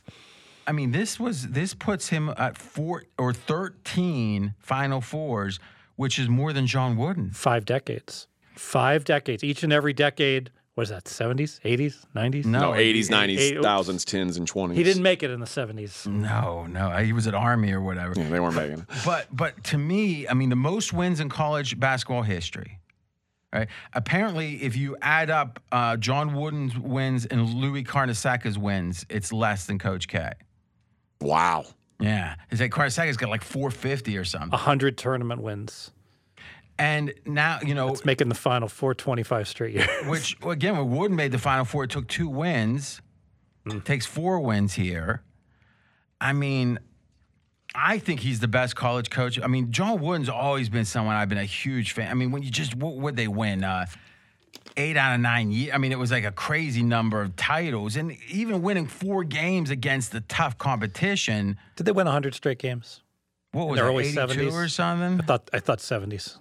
No, what I'm saying, no, it was certainly the 70s, but I think the win streak, I know Notre Dame broke the win streak, but can you check how many games that win streak was? Yep. That was UCLA with Wooden. I think it was like 82 or so. I think we'll see. But I'm not sure how, 88. I'm not sure. Wow, 88. And the funny thing is, he only got, I guess people don't get players that long anyway, but, freshmen didn't play back then. So right. Kareem couldn't play. Plus, they were changing the rules on Kareem. Couldn't dunk. I mean, yeah. Walton. There's some good stories about Walton. I tell you, of all the coaches' books, the John Wooden, like, biography, or his personal books, The Pyramid of Success, it's really, like, Walton's always talking his little sayings. Like, hurry but don't rush, that kind of stuff. And apparently they spent the first 3 days every year learning to tie their shoes, like 3 days just learning to tie their shoes. I don't know. He did pretty well. He worked out. But make the case for some coach other than Coach K is the greatest coach in the history of the game. You can't. I mean, I think. So you think it's indisputable? I do. I think that, like, the body of work, like we talked about earlier, his body of work is greater than everybody's. Yeah, right? To me, what's most impressive is Bobby Knight was a basketball genius, and then the game passed him by. Not necessarily X's and O's, but his ability to get along with players. I think, and this is a kind of a cross-sport thing, when Mike Krzyzewski has really figured it out, and I think what he's figured out in this tournament specifically is you've got a guy in Paolo Banchero who, if you isolate one-on-one with someone, he's going to win. It's almost like I just need to stop trying to overdo it and roll the ball out there and let my guys do this. So this is damning with faint praise. Coach K figured out to get his beak out of it. Is that not smart at a time? Well, if it was smart, why wasn't he doing it all year? Well, because that's sometimes what it takes. No, that's not what I'm saying. When I was in Austin, Mac Brown at one point said, "Okay, I'm gonna," like, Vince Young and him were butting heads over how things were gonna go, and finally he said, "Okay, Vince, you do it your way," and then suddenly Texas wins 2 Rose Bowls in a row because Mac Brown was smart enough to let the game go the way his guys needed it to go. But Vince Young was probably the most dominant college football player ever. I would have probably put a shadow on him in the Rose Bowl. Red Dog. All right. So here's the question, though. Is there any way you could give Coach K less credit? I just said he's got the best body of work of any coach of all time. But what I'm saying is, in a micro sense, when's the last? You're saying he got out of the way was his great. I think that sometimes that's the best thing you can do. What else has he done in the last 5 years that you think there's a genius? No, I don't think he's done anything genius in the last 5 years. I think he's a really good recruiter at this point in his career, and a lot of that's enough to take you a long way in this game. So I don't think John Calipari's some brilliant coach. I don't think why. But here's my question: why are always the coaches at like the Morgantown states and the Murray states? Why are they always the genius? You just said Bobby Knight's a genius, and I agree with that. He was at Indiana, and he was there. Well, but that's been 30 years ago. You bring up a great point. I think it's because if you're the coach of Vermont, you run this brilliant offense and this backdoor stuff, and it's slow developing, and that's counterproductive. If you got the much better athletes, the last thing you want is a 26-second possession. Yeah, but the theory is you're going to come out of this is an Alan Boston thing back in the day. He would spend unlimited time seemingly, and I always try to listen to him because I think with college basketball handicapping, especially years ago, was had some insights, right? I mean, Billy Walters was paying him for his college basketball. That's all you got to know. Is he would spend about a third of his time, tournament time, talking about how bad Coach K was.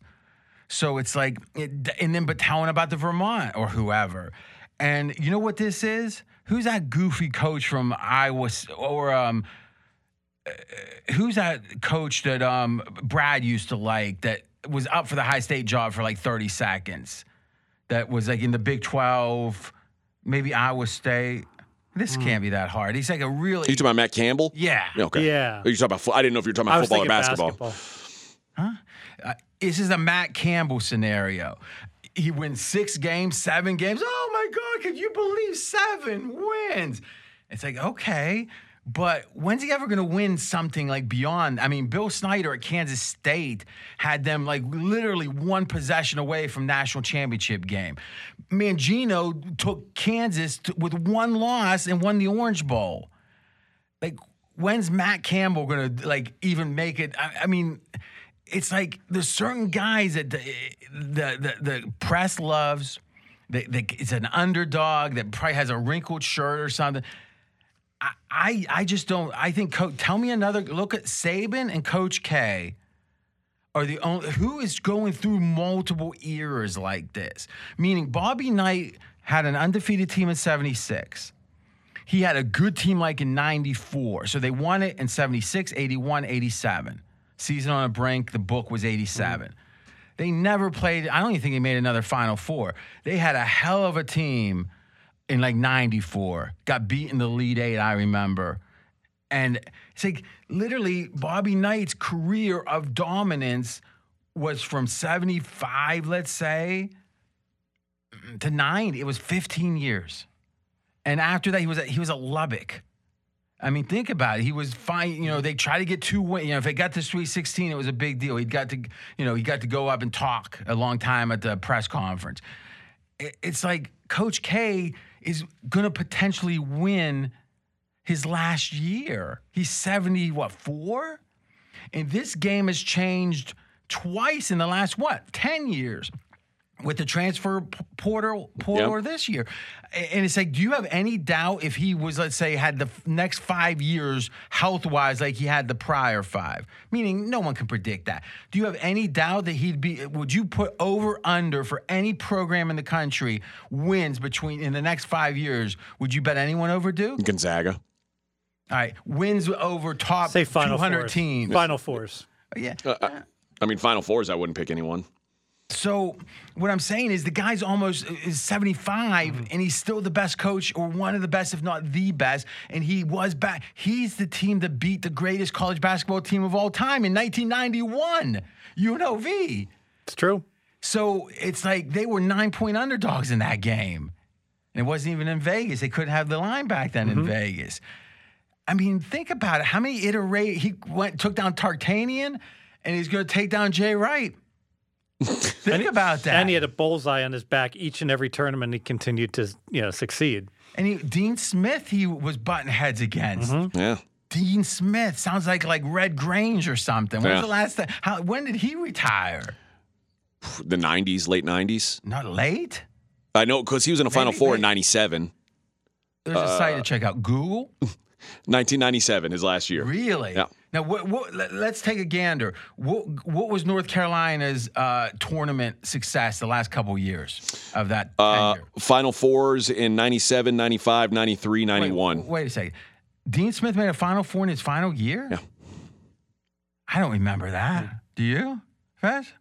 I wasn't much into college basketball. So, no. Wow. I don't remember that at all. They made a Final Four in 97? 97, 95, 93, and 91.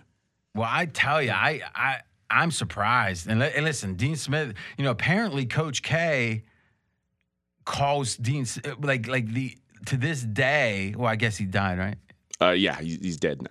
But like even like I don't know what it's been. It probably was a little longer than I thought. But they were saying like any time that Dean Smith would come to the Final Four, that even when Coach K was like 55, 58, would still pick up his tickets for him and bring him to him and called him Coach Smith. A lot of respect for a rival. For sure. And they say Bobby Knight not getting that. Because remember, Bobby Knight was Coach K's mentor because he took the Army job out. It was like that kind of, Coach K saw that Bobby Knight thing burnt a little red, a little hot. And he went more towards Dean Smith later and learned from him. And Knight didn't like that at all. But to me, to change the game past Bobby Knight by, Coach K has been the best. You could make the case that he was the best in the prior era, the best during the one and done era, and the best would probably be the best in the new era. Like who else? I mean, Saban's the only other one, right? Yeah. And Belichick, except. Yeah, I mean, those are the guys that in their field, you say those are the home runs best guys. No, you were saying how Coach K keeps his beak out of it when they do better. Like, what else does he do well except recruit? Now? Or ever. Everyone was talking about who's the better coach, Musselman or Coach K, and then Musselman didn't press a lot of good buttons in that game. I mean, you talk to a lot of quote-unquote sharps in college basketball, professional bettors that focus on college basketball. Coach K doesn't get a lot of respect. No. Why do you think that is? I think it's because that they can understand the sets out of the timeout. Exactly. And Coach K is intelligent. Part of this is it's all recruiting. It's like if you run these sets, they're boring. I don't want to come to Duke if that's the offense you're going to run. If you're going to run a Vermont offense, screw you. I'm going to North Carolina. I want happy action fun time, and I want to be dunking. And guys want to get to the NBA. You're not going to get in the NBA when a coach says, here's what we're going to do. We're going to slow it down to a grind. We're going to run a lot of ball screens. Those guys are like, what? I'm not here for that. I'm trying to get to the NBA. And Mike Krzyzewski adapted and said, okay, if this is what's going to get me the best guys, this is the way we're going to do it. Yeah. And I think there is a brilliance to it. And look what he did with the Olympic team. Hardest job in America. You can't win. You can only lose. If you win, you're supposed to win. And the amazing thing is a lot of people got mad at him, like big-time people.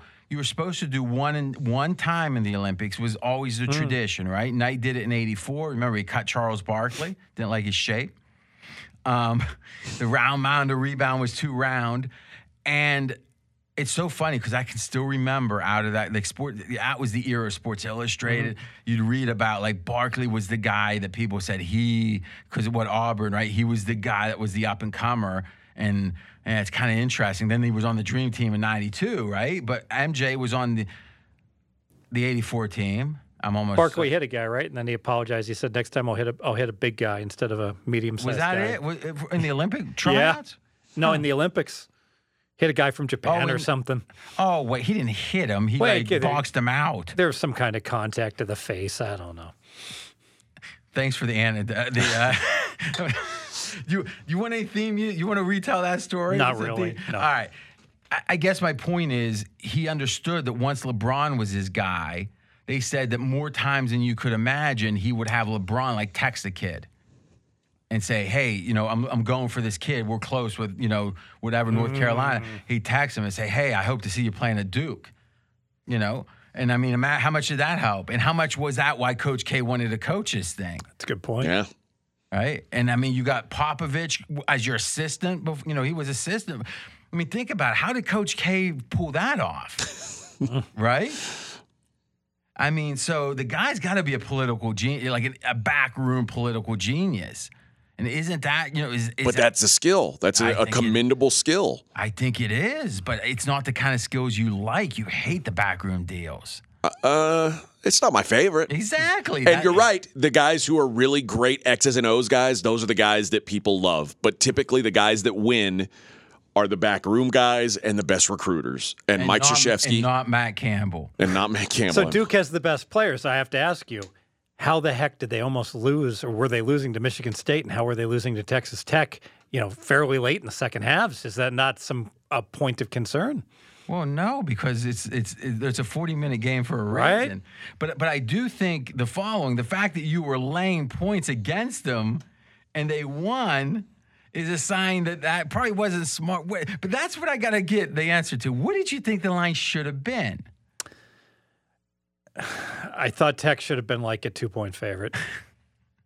And part of it, I overreacted. I overreacted my eyes, the eye test. I watched the Michigan State game, and it was the phoniest cover I'd ever seen. Yes, Duke should have won. They had no business winning that game by 9. Sparty just completely sparted out in the final 4 minutes of that game. I think some of the referee calls maybe went Duke's way. Who could have foreseen that? I don't know. That was the amazing part is you were thinking, somehow can I get Tech in there laying points when you know Coach. You were ahead of this on the Davidson game. Anyone who missed it, RJ came out and talked about, this is going to be a very well-refereed game. Duke, Michigan State's going to have pretty good ratings here. I think McKenzie disagreed, and then they wound up with like 12 million instead of 3 million. Something like that. No, it was me. It was him disagreeing. Not your best work. He's going, Tech is a pedigreed. They made the Final Four last year. They're in Lubbock, for God's sake. They don't even have floors there. All right, who do you like in this game? I do think it's interesting. If you look at the final regular season game, it was at Duke, 10.5, 3.5 point adjustment for home. You agreed with that, right, Yep. AJ? 7. So now Duke, net, North Carolina was upgraded 3 points more than Duke for this run. What was the win for North Carolina? Baylor. Okay. They're up 25 against Baylor. Hell of a game. What Lost up? their 2 best players, and then they collapsed into overtime. Still were able to win without. Nice win, but they had an overtime win. Yes. Yes. What else? Murdered Marquette by a zillion. Murdered them. They won by Who's 30. Marquette? That was the first round, right? Yeah, it was an 8-9 game. But I mean, how much can you upgrade each of these games? Marquette's the same as Michigan State, and they won by 30. Upgrade a point. Yep. But how much? Duke has to be upgraded. So let's say. And they beat UCLA. It was a good win. Yeah, it's a nice win. I guess what I'm saying is, could it be 3 points more than Duke? Meaning Duke has to be upgraded, what, 2 points? No. I think you're also not counting that. I mean, beating Texas Tech has to upgrade you when you thought they were supposed to win. I agree, but I agree. Are we factoring in that North Arkansas. Carolina beat Duke? Like, that's factored in since that game. That has to be factored into North Carolina's upgrade. And the loss. Well, first off, AJ is making a very logical point. I want to stop the show and commend him. No, I'm serious. Like, that's the kind of stuff we need more of. You're right. Thank you. Because it was a pregame line. Go ahead, though, Fez. I think that from the point after the North Carolina game, Duke's body of work, if I count the ACC tournament and the NCAA tournament, I don't even know if I upgrade them. I think it pretty much met Wait a minute. expectations. They got to the finals. North Carolina got beat on Friday. Well, we'll address North Carolina. But I'm Okay. just saying, from a Duke perspective, No, you lose one game to a super hot team, Virginia Tech. no, they're minus 130 to win the ACC tournament. And then Okay, they lost, and they got blown They lost out. to the same team 2 days, like 1 day apart. Virginia Tech beat North Carolina, then the next day Virginia Tech beat Duke. Yeah, so it's kind of hard to judge Duke harder than North Carolina. Fair, that's a good point, that those are comps. You Another could throw- good point from AJ. That is. Yeah. We could throw both those games out. I look at Duke and I say, all right, they didn't cover the first game. It was a coin flip. Could have Who's gone either better? way. Let's look at this lineup: Michigan State, Texas Tech, and Arkansas. Texas Tech's the best of those. No, but those three versus Marquette, St. Peter's. Forget St. Peter's. Throw them. Marquette, Baylor, UCLA. I mean, I think at best you could say Comparable. that's even. It's Yeah. even. It's even. So I'm confused how North Carolina's getting Because up. North Carolina won those games by 44 points. Except they went to overtime with Baylor. Yes. Right, but they had Well, that's the point. You can't hold a lead. How bad are? I mean, they had guys get ejected Their in idiot, that game. Their Who do idiot you guy like that in was this going game? for 40. I lean to North Carolina here. Yeah, and the big question to me is, have you liked Duke's opponent every game? Fullerton I liked, Michigan State. Did you see how Fullerton covered? No, I didn't. So Duke goes up 19. There's 6 seconds left. The line's 18.5. And like literally, I know you hate this reference because you think no one gets it, but the Duke defense like parts like the Red Sea to let this Fullerton. It's a Bible reference. I think people get that. Well, it's a 10 Commandments. To let this Fullerton dude just go straight to the basket and jam it in with 1 second left. It was the oddest end game I've ever seen. It looked like they Did I describe that right? Yes. I did not like Arkansas. I thought Duke would smash Arkansas. Why? After Arkansas dominates Gonzaga, your team? Yeah. All right. You got anything else in this one? The fact that North Carolina was, for whatever reason, they threw the switch sometime mid-January. They're 16-3 since then. If you look at their body of work, 16-3 since when? Since like the end of January. It could be since February. So well, let's look at. I mean, this shouldn't be a mystery. Their last 19 games, they're 16-3. Since January 22nd, they're 16-3 since then, and something big happened at that point. Dawson Garcia, who is probably going to be an NBA big, left the team to go to. He's got a sick grandma, a sick dad, so he left the program. North Carolina. Yeah, and that put Brady Manick into the starting lineup. Brady Manick, who was kind of the sixth man, a transfer from Oklahoma, hadn't really found a role, and he went into that starting lineup, and since then, they've been 16-3. So they won 4 games to get here. They lost won one in the tournament and lost. So 16-3, so minus 4, 12. So they were like 10-2 when they went into Duke for that last game? Yeah. Why, how were they 10.5-point underdog? Like, at what point did this streak start? Did you have a big bet on North Carolina? I did have a bet on North Carolina. They got smashed so bad in the first meeting. People they had the memory of them. Now, what's interesting is if you look at this, what's it called now? Shot Quality. Shotquality.com is the name of it. Give that number. That's interesting.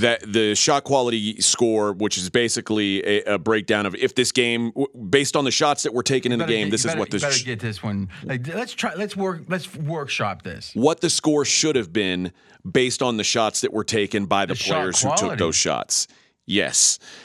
So just to reiterate, is they are using tracking technology or what? I'm not sure if they're breaking down the film. Do we know exactly how they're doing tracking technology? You're right. Okay. So they're saying, what's the distance? What's the quality of this shooter?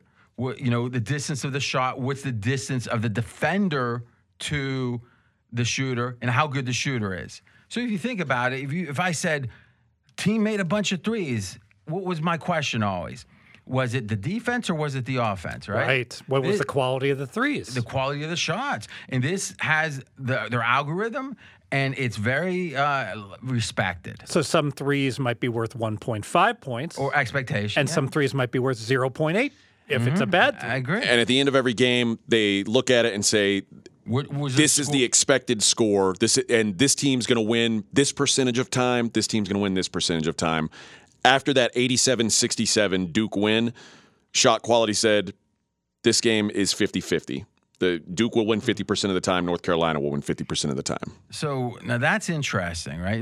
And the analogy to this would be the completion expectation for NFL quarterback that the next gen does. Exactly. So from that perspective, I believe the second game they graded out as being roughly correct, that Carolina was worthy of winning. Carolina wins 75% of the time. Duke wins 25% of the time. And I think the more interesting number is the margin. Yeah, it was 14, 0 and 14 were the margins. Yeah. So meaning one game was a toss-up. The first game, second game had an easy win. So perhaps the matchup, Carolina loves to run. Duke is, faster paced, but not as much. But maybe the fact that Duke is running with Carolina, that plays right into what Carolina wants to do. The 8th seed. It's a good matchup for them. Well, what was the line in that Marquette game? 3. What did it open at? It didn't open that high, did it? 1.5, I think. Lower. Mm-hmm. All right, go ahead. One of the things, North Carolina, what they do most of the season is offensive rebound. And I think one of the reasons they've had success is in the 2 games against Duke, they've sacrificed some offensive rebounding so they don't get burned in transition. Because if you let Duke get out in transition, they're gonna roast you. And North Carolina said, okay, we can't prioritize getting these offensive rebounds the way we do against Wake Forest or whatever other team. Do you have any player props you like? Do you think someone's going to do particularly well or particularly not well? No, and one of the reasons why I say that is in both games, Brady Manick, the guy I was talking about for North Carolina, has been kind of a team leader, really good offensive weapon, very bad defensive player. And in the 2 games, they've tried putting him on AJ Griffin, who's Duke's wing/shooter, and then they tried putting him on Paolo Banchero, who's their post guy. And Leaky Black, the A grade defender for North Carolina, has been on the opposite both games. He's their only good defender, right? No, he's their best defender. Yeah. I would say Brady Manick's their only not good defender. Okay. But Leaky Black has basically wiped out. Leaky Black? Leaky Black has wiped out whichever guy he was guarding in those games, and the guy that Manick was guarding had a nice day. So who's Leaky Black going to guard this game? That's the question. Was one better than the other? And he guarded Manick guarded Banchero in the last game, and that's the game that they won. It makes me think that they're going to test their luck again with that. So if that's the case, I would probably like a Banchero over. But he's also a big name player, so he's probably going to have a inflated number next to him. So you were talking about one of the Duke guys who's really come on this tournament. Yeah, well, actually 2 of them. Wendell Moore is one, and really the secondary guys for Duke have stepped up. Wendell Moore is one, Jeremy Roach is the other. Guys that I didn't really like the way they were playing coming into the season, or coming into the tournament, and both of them have been playing way over what they were playing late in the regular season. They've really put it together in this tournament. So it's Leaky Black. Leaky Black. So what you're telling me, we weak? What about Peacock? Peacock went and had out with some Dominicans. What about Shorty Boy? Shorty Boy went and cleaned his old act up. What about Eggy Mule? Eggy locked up, caught a nickel with the feds for a pistol. Leaky Black. What about Leaky Black? Leaky Black. Leaky Black's going to be on AJ Griffin like white on rice. All right. I think other than our best bets, I think we postpone everything else. Is there anything? I mean, we can overtime. We can do next week. Okay. What can't we do next week? Listen, it's our schedule. We got to give our best bets. I think that's something that we've got to get into. That's what's important. That's what everyone sat through all your crap for, AJ. I'm sorry. No, I'm joking. You shine today. Don't know about the future, that's anybody's guess. Ain't no good reason for getting all depressed. Fire up your pad and pencil, I give you a piece of my mind.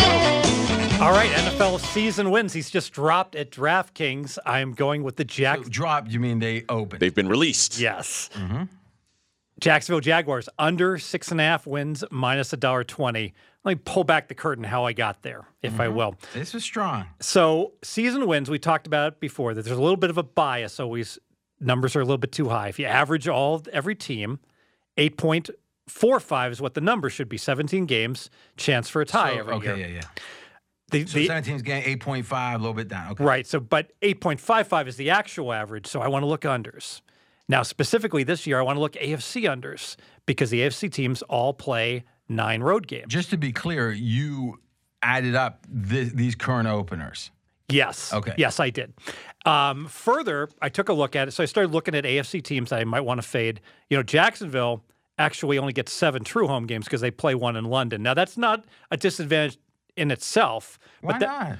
Because their home field in Jacksonville is actually, I think, almost as good as in London. It's almost as good as in Jacksonville, but still more travel. So there's still, a net negative. Hurts them the next week, or they got to have a bye then. Exactly right. So further, I tested. I had my numbers for every team, and this Jacksonville I had as a 5 to 5.5 win team, and it was 6.5, and I was like, okay.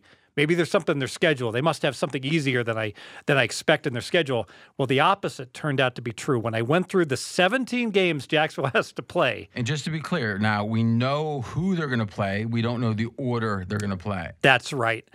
I only project them to be favored once all year long. There is no way a 6.5 win team can only be favored once over the course of a season. Value to the under. All right, so let's go deeper on this because we did a little work, but once you gave the pick, I was like, let's look at it a couple different ways. So to lose, well, really, it's either you're going to win 7 games or more, or you cash 6.5. Right. So what is give me the 7 teams that they would be the shortest lines they would have. Okay. Meaning, in theory, if they win all these games, These are the most likely 7 wins. Okay, they're going to be a 3-point favorite. These are my numbers. Yeah, but just give me the teams. Home against Houston. All right, I get it. On the road against Houston. Okay. On the road at the Jets. Now remember, they were 0-2 last year, but go ahead. On the road against the Jets. At Detroit. Okay, so that's interesting. So other than Houston, the 2 weakest teams they play, they're on the road for both of those. That's a big disadvantage. It is, because this could well make the difference, right? What difference does it make if they play Kansas City at home or on the road? And it brings up lose. another point, and we talked about this before. If the choice is being a 3-point favorite or a 3-point dog, but it's a little less now, but that's the biggest swing in win percentage that any home field advantage could be. Yes. Right? So that's interesting that both of those are about even teams. Okay, go ahead. Okay, but maybe they win all 4 of those. They're at 4 wins. Giants at home against the Giants plus 2.5. That's only their 5th win. That would be the 5th win. Okay. Then we go to a home game against Indy. These are all equal. Indy, Tennessee. No. We had the Eagles, right? Oh, I'm sorry. No, because they're on the road against the Eagles, so I project that as a 7-point underdog. Okay, and what do you have as the being at home against the Colts? And I have being home against the Colts, Tennessee, and Las Vegas all being plus 4. So you think the Colts and the Raiders are equal teams? Yes. That's not true. Really? No. Colts are much better. Win totals say Colts and Titans 9.5, Raiders 8.5. Well, because the Raiders. Well, I guess division matters. Yeah. But so I would say division's tougher for the Raiders, so they're depressed a little bit. But boy, Fez, maybe a little bit better. Yeah. I might be off by half a point then. Maybe half to 1. So yeah, I can accept that. You're right. Colts on a neutral Probably against the Raiders. Maybe I minus would 1.5. Maybe 1. Okay. Right? Maybe I agree with you. I agree. would. Yeah, I'd probably say 2.5. I mean, Raiders were a playoff team last year. They were very lucky to be a playoff. They added Devontae Adams. But they're better now. Probably. I think they're better. I think they're better a smidge. And I think this was a. And you think the Colts probably upgrade from Matt Ryan or from Wentz to Matt Ryan? The fact that the Raiders are 8.5 in that division, what a division! Well, first of all, I think that's a crazy high number. Remember, entering last year, they were 5.5 in some spots, weren't they? Or it was 6.5? 7. Remember, there was a half point. It was 7 to 7.5. Remember, it kept fluctuating, and it was the weirdest thing that normally, that's 7 and 10 too. I mean, think about that. Yeah. Okay, but not to get off track. So what you're saying is they would have to beat Houston twice. Yes. The Jets on the road. Yes. Now they're winning 3 road games at this point. Yes. Right? The Lions on the road. Mm-hmm. The Giants they have to beat. That gets them to 5. Now they've got to beat the Raiders. Gets them to 6. Yes. And then you still think it would be like the Titans, I think, are a little below. The Titans at home would be the 7th win. Yep, they win those 7. That means you can't lose one of the other games. No. Now, we did it another way. We said, okay, Fez has his lines on these games. Let's throw the money line converted to win percentage. So, for example, right now, if we look at Houston, it was a 59% chance when Jacksonville was at home, 49% when they're on the road, 49 at the Jets, 49 against Detroit. So, being a small underdog in those games, you add it up. These are fractional wins. Mackenzie was a driver or did a good job on this. What was our fractional win total, Mackenzie? 5.7 wins. Okay. So that is, 0.8 wins below the number. I'm not sure how this could be a bad pick. I mean, play devil's advocate. I'm not going to. I mean, listen, Peterson gets a lot of respect. They spent some real money in free agency. The theory is overpaid, but okay. Mm-hmm. The theory is Urban Meyer was such a disaster. It might be that whole effect like with the Jets coach. It was like, before he's so bad. What was his name? I forget now. The Miami Marone. guy? Huh? The guy before the Miami coach coached the Jets. Gase. Yes. Adam Gase. Yes. I was thinking Rich Kotite. I think we'll move on. Adam Gase effect is kind of what they're thinking maybe the Urban Meyer But even after he left, they were terrible at the end of the year. Listen, here's the amazing thing about Trevor Lawrence. He threw a touchdown the last drive of the last game. I don't think Mackenzie, take a gander. I think he went 10 games without a touchdown. It was some crazy number. And it was the last drive of the last game, and they were down by like 21. They wanted that touchdown so bad. What do you think of this pick? I love it. I totally co-sign. Oh, wait, this was yours. No, this was well, it was going to be mine, but Fez had it before me. So I looked at you said them winning the 3 road games. They were 0-8 on the road last year. Their average margin on the road was -18. So they got a long way to go. He likes the Trevor Lawrence, the savior, likes the confines. You know, a great way to look at this is that who do they play in London? It was. We don't know yet. Okay. We just know they're going to play one of the games in London. But we know the home away. When did that come out? That's I'm not certain. It's been a while. Really? Mm-hmm. That's weird. I remember seeing it in early January for the 49ers. Really? Wow. Okay. Yeah, Mackenzie just threw up this game by game. This is pretty amazing. So this is the number 1 pick in the draft. He has 1 touchdown pass on Halloween. That's October 31st. Has 1 touchdown pass. The next game, 0. The next game, 0. The game after that, 0. Then against the Falcons, 1. 0, 0, 0, 0. 1 touchdown pass in 8 games, starting on Halloween. Now there's 2 games left in the season. The Patriots are beating him 50-3. And in the last drive, he gets a touchdown. I think Mahomes and 50-3 and Josh Allen both threw 2 in 1 quarter, right? 1 quarter, 5 minutes. And then in amazing who can figure it out, it's been 2014 or something since Indianapolis won in Jacksonville, but he had 2 in that game. So he's hot. He's coming in off a great game. So think about this. What is Doug Peterson known for? Advanced analytics, Staley style, go for it on 4th down. Does this seem like a good fit to have, Trevor Lawrence as your quarterback? Listen, if you believe he's a problem, he's a problem. Like, in a way, I like that they're rolling. If you're rolling that, if you're up Schitt's Creek, if he's bad, I'd rather roll the dice and hope he's good. Would you, if you had to say, I think... Like, don't you, I'm sorry, real quick, don't you agree with that? Like, if you're super conservative and he's not real good, you're in trouble anyway. Well, I'm convinced they're in trouble anyway, so I'd rather punt, frankly. Like if he's Jared Goff. And I'm the guy that always says go for it. Let's be straight about Jared Goff. Jared Goff got him to a Super Bowl. You're saying, is that like a really bad scenario? No, I'm saying if, like, Jared Goff is not a guy that you, like... He's a safe guy. He's a safe guy. Yeah, but I think the thing you do if you look at those stats, just because that's now getting rewritten, the league caught up to him. There was a whole thing about waiting to the 15-second mark and then making him because he was in his ear. Yeah, I read that. So I don't know. But what I'm saying is Trevor Lawrence was the most credentialed recruit since Andrew Luck. Uh-oh. Now, Andrew Luck, you know what's funny? I've been hearing more people critical of him in the last month. I swear to. Have you heard any of it? I haven't heard any. Mackenzie, have you heard it? There's a murmur. There's a little bit of a reconsideration going on. I mean, I was just hearing someone busting on you know who it was? It was that NBA podcast we were talking about, that Illuminati or whatever it's called.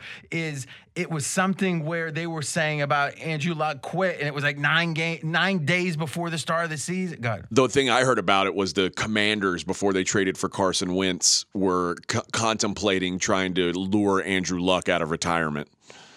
Well, yeah, if you're going to play anywhere, it's going to be for Dan Gilbert. Yeah, that's what everybody's looking to do. I wonder how many times the Colts ended up. The funny thing about all that was they could have clawed back like $25 million in signing bonus and stuff. Dan Snyder, right? Not Dan Gilbert. Oh, did I say? Yeah. Well, either way, you don't want to play for either one. Yeah. All right. But Andrew Luck playing for Dan Gilbert would have been a real disaster. So, Fez, you got it covered every which way. If you look at what is the games they'd have to win, it doesn't seem reasonable. And go ahead. I wanted to ask you, if you had to take a yes/no bet, will Trevor Lawrence be better this year than last year? Yes, for sure. Okay. That's our bet of the year. Yeah. Okay. Because I mean, if he isn't, he's one of the biggest. He's Ryan buys. Leaf. Yeah. Yeah. McKenzie might win that bet if he isn't. Plus 350.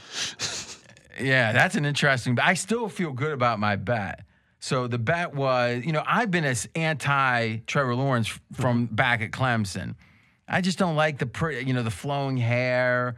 And then when I heard he didn't, the football stuff. Spend Sunday with the girlfriend instead of watching the NFL. Yeah. All right, but make sure you pay me $80 million or whatever. Right. So here was the interesting thing, though. PFF talks a lot about draft capital, and that the more a team spends on a player, the more they're going to give him every chance to succeed. Because one, he has the physical tools in theory, but number two, it looks bad if your guy doesn't succeed. It's embarrassing. Yeah. You picked that guy. Exactly.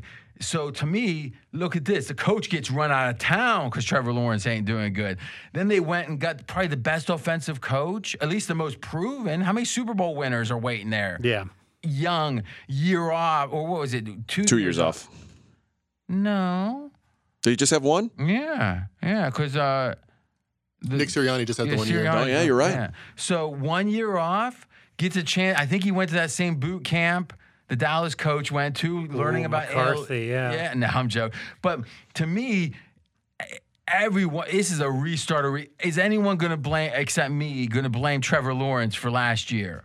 Right now, that was Urban Myers. Urban Meyer's in a built-in excuse for him. So to me, the bet was McKenzie entering the fourth year of. So it's still the rookie contract. The fourth year of Trevor Lawrence. Will he be the projected starter for a team? Doesn't have to be Jacksonville. A team. Yep. So not next year, but the year after, he'd have to be a bench player for me to win my 3,500. Well, Baker Mayfield was the starter last year. Exactly. So my thinking was, there's no scenario. I mean, if Baker Mayfield could start 4 years, yeah. Well, they had a good third year. So the fourth year is the year in question. So it's like this year's year 2, next year, and then the year after. You got a winner there. Now what would you lay there?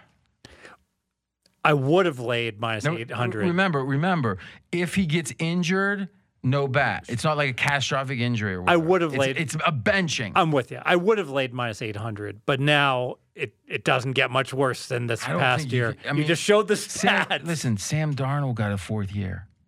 And he wasn't even the number one pick. You just showed me one touchdown in 8 games. No. He is better than Sam Darnold. Minus 280 right now. Minus 280. Well, you want to book? Sure. Minus 280. Yeah. McKenzie might want to hedge out. You could get an arbitrage there. Well, you remember part of my rationale was I wanted to lock in 4 years of employment at pregame.com. To collect on the bet. Yeah, I mean, you don't need to worry about that, buddy. So you should hedge out. What do you think? Sam Bradford started in his fourth year. Oh, Bradford's 50 times better than Sam Darnold. Bradford got hurt. I don't think you realize how bad. Remember, what was it? The Vikings traded for Bradford right before Cousins, like right before the season started. Would they give Philly a bunch of picks? Yeah, I think they gave him a number 1. No O-line, they got him killed. I gotta tell you something. I don't think anyone realizes how bad Sam Darnold has been. I mean, like. SIS, Sports Information Systems, which is kind of like a PFF, but it's more B2B. They actually ranked the 85 quarterbacks. They went 3 deep in almost every team. So there were 85 quarterbacks year before. It was the end of his third year with the Jets.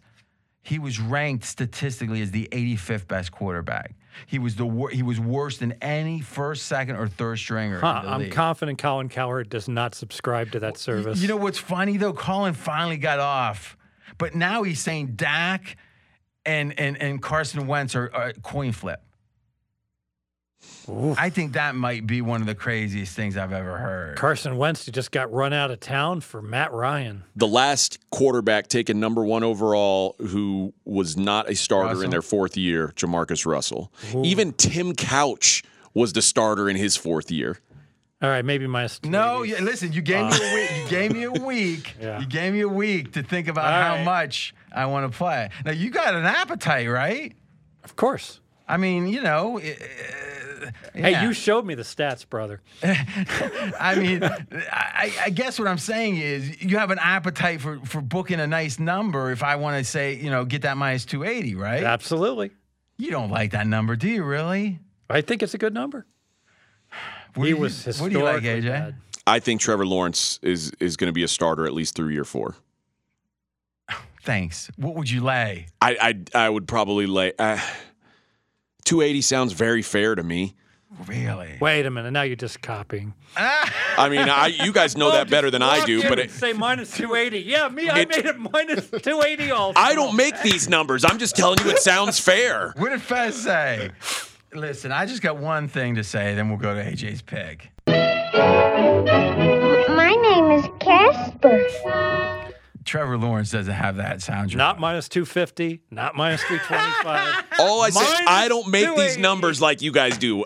I just said that number sounds fair to me. It's funny. Every time Fez screams, he gets as close as he can. He's more in the mic than any time ever. It's almost so bad that people are like playing drinking games and they get to do a shot when Fez screams into the mic.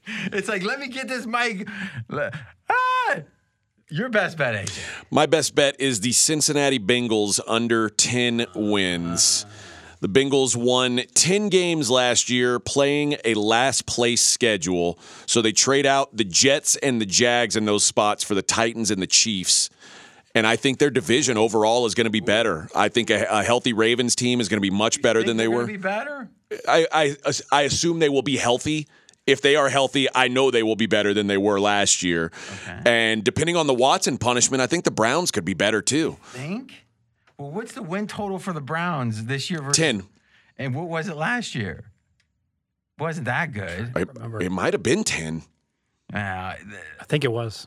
Well, we don't know the sequence of games, right? So the theory is Watson gets suspended early?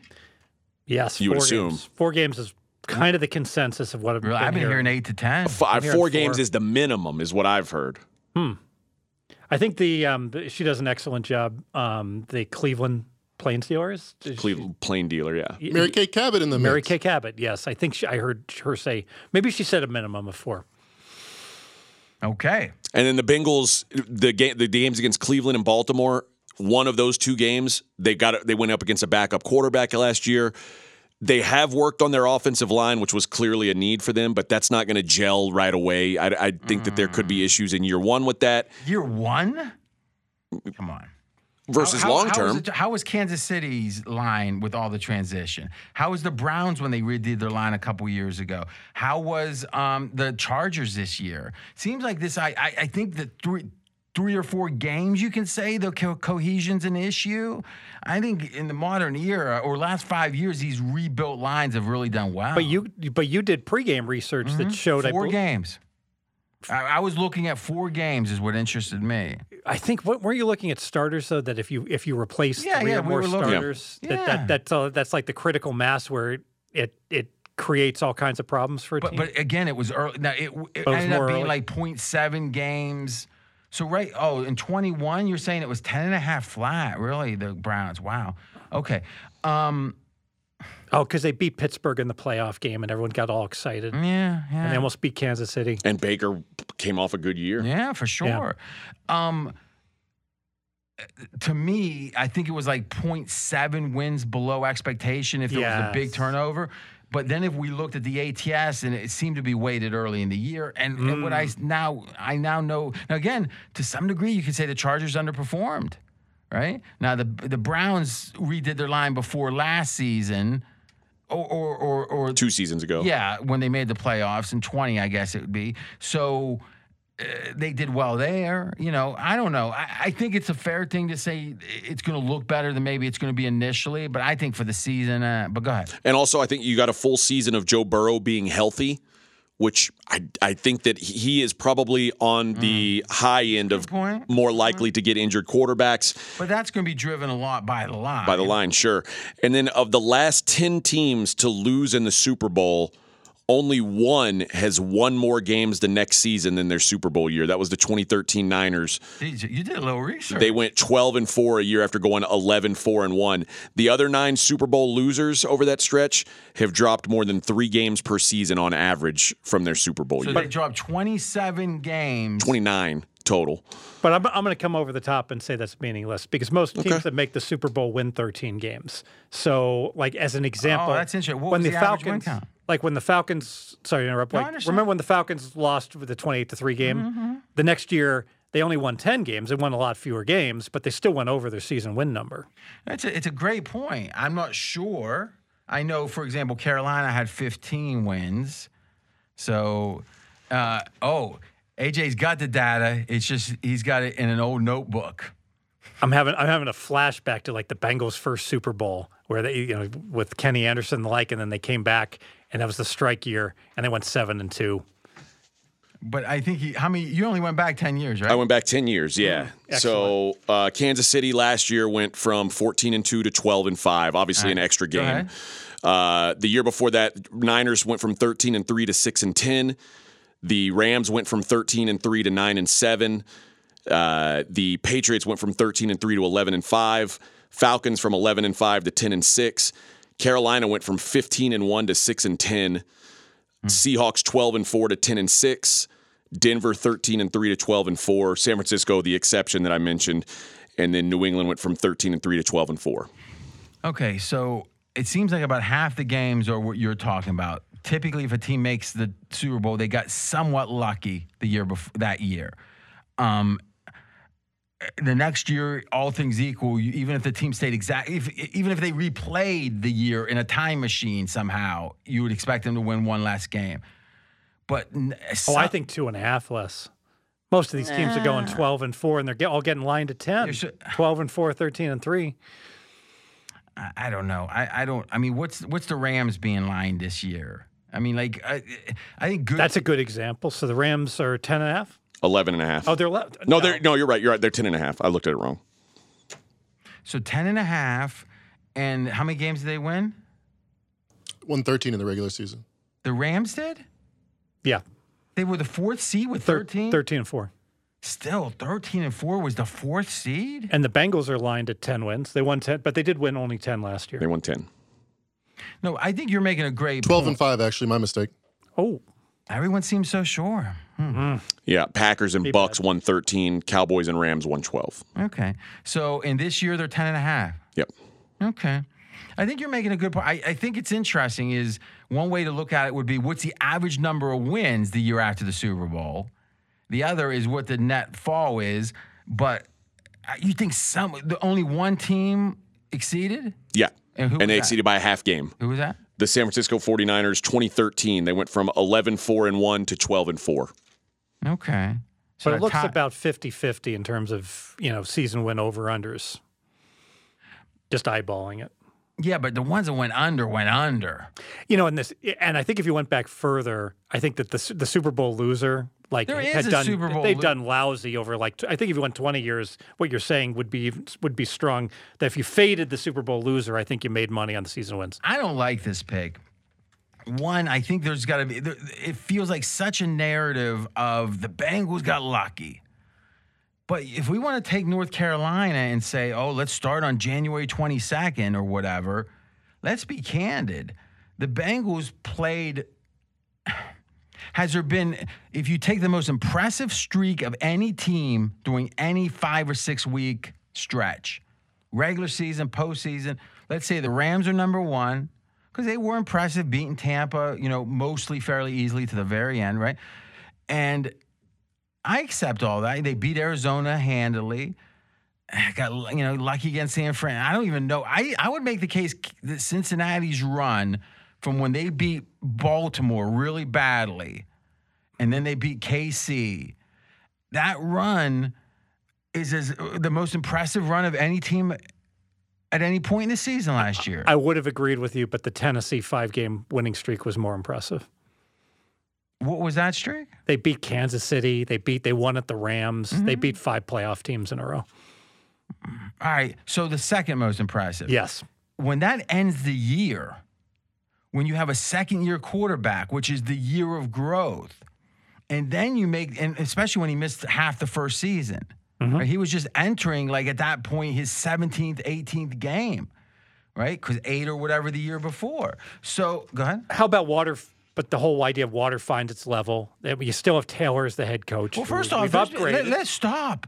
I think we got to reconsider Taylor. I agree. All right. So he's not a bottom coach. Mm-hmm. We can't make him a top 10 just because they went but to what the I'm Super saying Bowl. is we got the old mentality how bad Taylor is. I don't think that's true. And plus at DC, I heard some X's and O's guys really say what they were doing with the Rams defensively was really next level. And the adjustments they were making at halftime, that D was way better in the playoffs in the second half. So my question would be the 2 coin flip games that the Bengals won in the playoffs against the Titans and the Chiefs. If they lose one of those games, what's their win total then?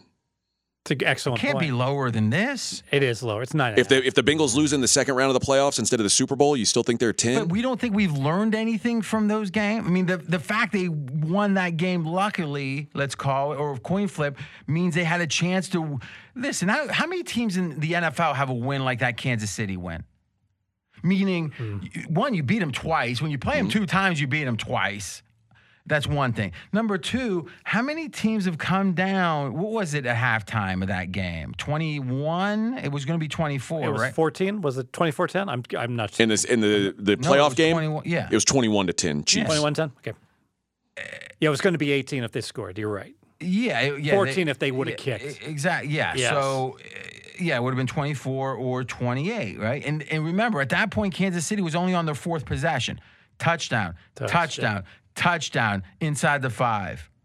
It was like the perfect game. It was like what Buffalo did in that dream game against the Patriots, or they did it like 7 straight possessions. All right. So here's my question.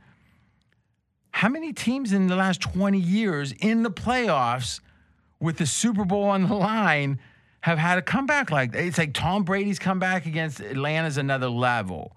Kansas City. Yeah, except they were 10-point favorites in that game. Yeah. Right? I mean, it was like Joe Burrow. What was the narrative there right before half? It was like blowout city, same old Bengals. And somehow, nice little story. Yeah, I mean, I got to tell you something. I don't think you can just I agree they could have lost some of those games and wouldn't have had a chance. But it's almost like a team that just made the tournament. You know, like what was that team? Was that UCLA last year that was in the barely play-in? made the tournament, made to the Final Four. They were in 11. I mean, do we dismiss all those games because they barely got in? That was a coin flip in a way. You bring up an excellent point because you could say, well, they could have UCLA could have lost in overtime in the first round last year, and then they wouldn't have had this sky high power rating. You're like, yeah, but they did play those games, and they played they played very well. You can't discount them, even though you could make the case UCLA should have been massively undervalued this year if they hadn't won the first round game last year. But we seem to be very willing to poo-poo what the Raiders did at the end of last season. Except, first of all, the Raiders had 0 playoff wins, and they won coin flip game or even more overtime, whatever, against not very good teams, with the Chargers win being the one exception. I mean, I don't remember exactly. It was Chargers, Colts, Browns, and Broncos were the wins, the 4 straight wins. Oh, so the Browns was against the 3rd-string quarterback, right? That was the Nick Mullins game. Yep. So, I mean, yeah, Colts got beat the next week by the Jacksonville Jaguar. Whatever was going with Carson Wentz was a problem. That's an excellent point because the Colts are playing as well as any team. And then with like 3 weeks left, they started to stink. And in retrospect, maybe there was some internal stuff about. It's weird how apparently the owner said he cannot quarterback here. Yeah. Ursay. So even though we gave up a first for him. Yeah, and a third. Get him out. So to me, I think the following. If you say this team made it to the Super Bowl, they had a second-year quarterback that came in. Imagine Trevor Lawrence playing like that at the end of this upcoming season. And then you say that they have good signings on the O-line. By all accounts, good signings. Fixed their problem. Now they got to do the defensive No secondary. signings in the secondary. That's next. We'll see. Spend some money. We'll see. But the defense wasn't really the problem, was it? And then you think they dominate Baltimore. They dominate Pittsburgh crushed them twice. I mean, I don't know, man. But Baltimore and Cleveland are both going to be a lot better this year. No, I believe it. But what I'm saying, well, first of all, Cleveland's going to be worse is the expectation, apparently. Worse than the expectation of last year, but better than the actual performance of last year. Yes. Yeah, but remember Cleveland was like favored by like 2.5 at Pittsburgh, like in week 12. And remember, they dominated Baltimore with Josh Johnson playing quarterback. No, well, it was the year, there was a game before that, right? I mean, they dominated them twice. They blew up Pittsburgh twice and they blew up Baltimore twice. Yeah. None of them were close. I mean, it was like, remember, it was a game he threw for. Oh, you're right. 41-17 was the first game. So, I mean, to me, it feels like your Green Bay under a couple years ago. They had 13 wins. Regression. And you were like, hey, it was after the first year, right? The first 13 wins. And what was the win total? Like 8.5? 9. It was 9. And it dropped to 8.5. There were some he said under 9, no matter what. And I'm like, Fez, I agree with you directionally, but that regression is like, where the hell is it? Where is it in the number? Yeah. If this line was, I mean, who's got more than a 10 right now in the AFC? In the AFC, higher than 10, Chiefs. Yeah, the Chiefs. Let's go. Chiefs and Bills. Buffalo. That's it. That's it. All right, and who's at 10? Browns, Denver. Chargers, Denver, Cincy. Browns, Denver. And Baltimore is 9.5.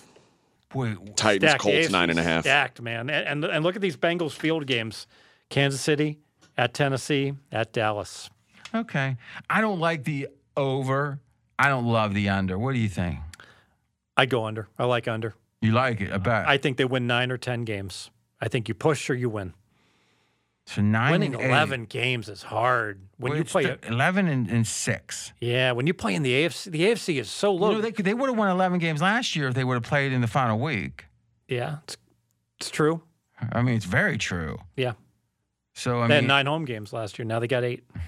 Come on. But I mean, trading out. I want to say 1.5. It's 1.5 points each way. It's 3-point swing for one game. But trading out the Jags and Jets on your schedule for the Chiefs and Titans. No, listen, I hear you. It's just this feels like. And what's the vig on this? Minus 120. Where? Under. Yeah, I'm neutral. All right. Anything else? That's it. All right, my pick. Oh, by the way, we got Mr. Dave Asler. He has Duke in the Final Four. Now listen, I got to be honest. I love Diamond Dave. I've made a lot of money following Diamond Dave. As many winners as anyone. He put me on Chicago. Mackenzie's so happy. He doesn't know when to bring it up. He's a giddy. He brings it up every day when you're not here. You're kidding me. Have I brought it up one time No, to he's you not. ever at all? You know what's funny? You know what's funny? I would have bet any amount of money you brought it up at least once to him. I've never heard him bring it up for real. Then I give you credit for that. It was a bet. What's it been? 3 weeks ago? Yeah. He knows the exact date. It was Diamond Dave Asler had the Bulls to win the division over Milwaukee. Oh. And I'm thinking, I don't know if they want the number 1 seed. I know the Bulls want to win. They got injured. The Bulls got but still, it was like the day I bet it. It just went south.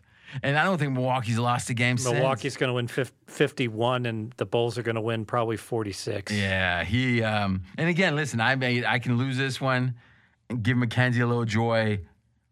I mean, I'm going to listen back to the tape and make sure it was all official. But but I will say this.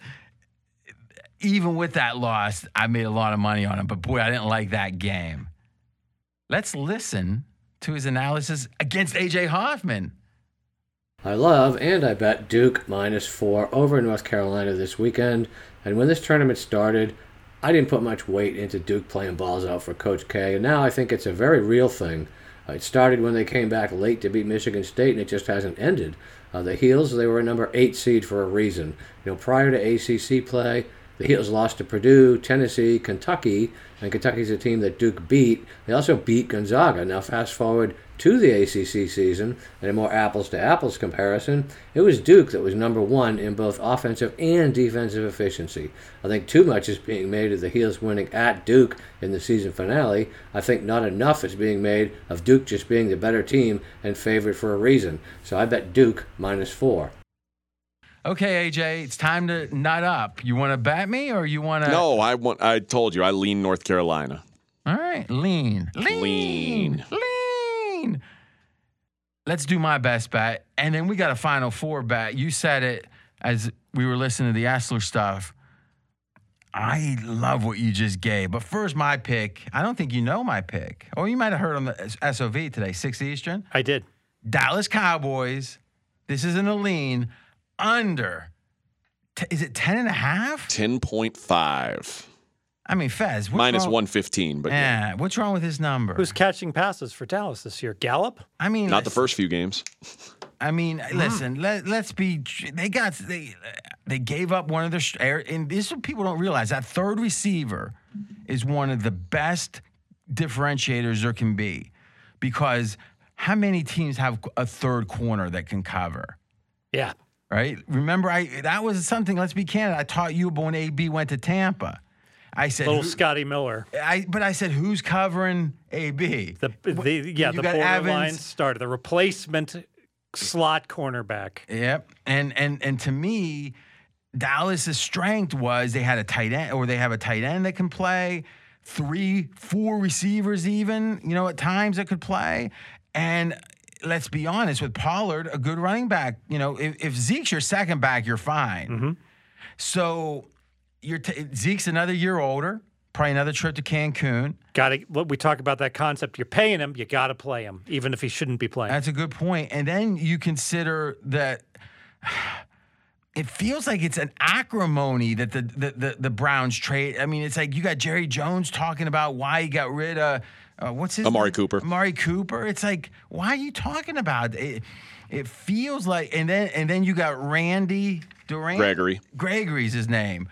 He's like this was them choosing Denver over Dallas. There was no it was like for the same money apparently. They lost one of their younger linemen, right? Leo Collins to yeah. So I mean, to me, I know the NFC's gotten weaker, but this is a first place schedule, right? The division hasn't gotten weaker.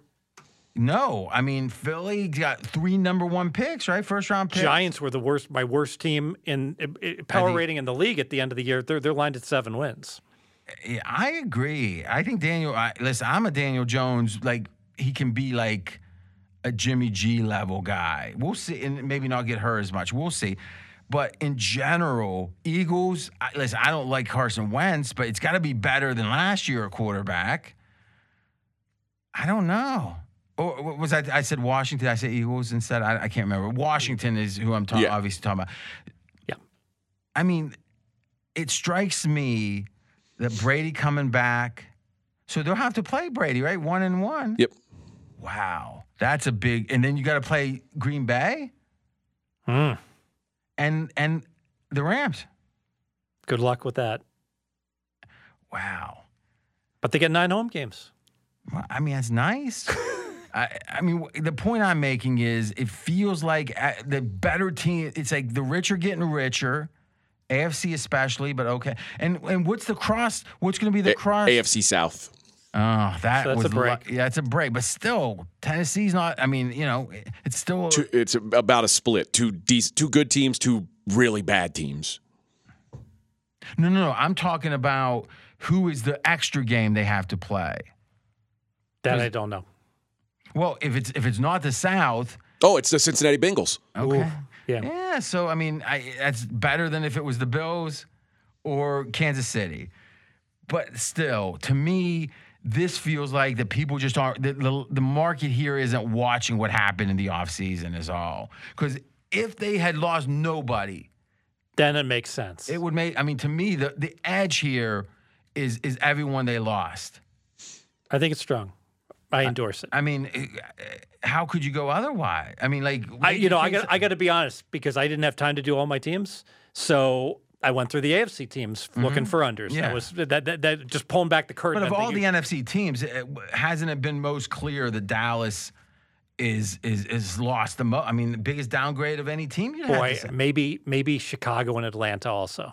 Well, Atlanta for sure. Let's say amongst competitive teams. Yes. Right? I mean, Green Bay I know Green Bay lost the receiver, Adams, but it's like net, I don't think they've lost as much. Bucks.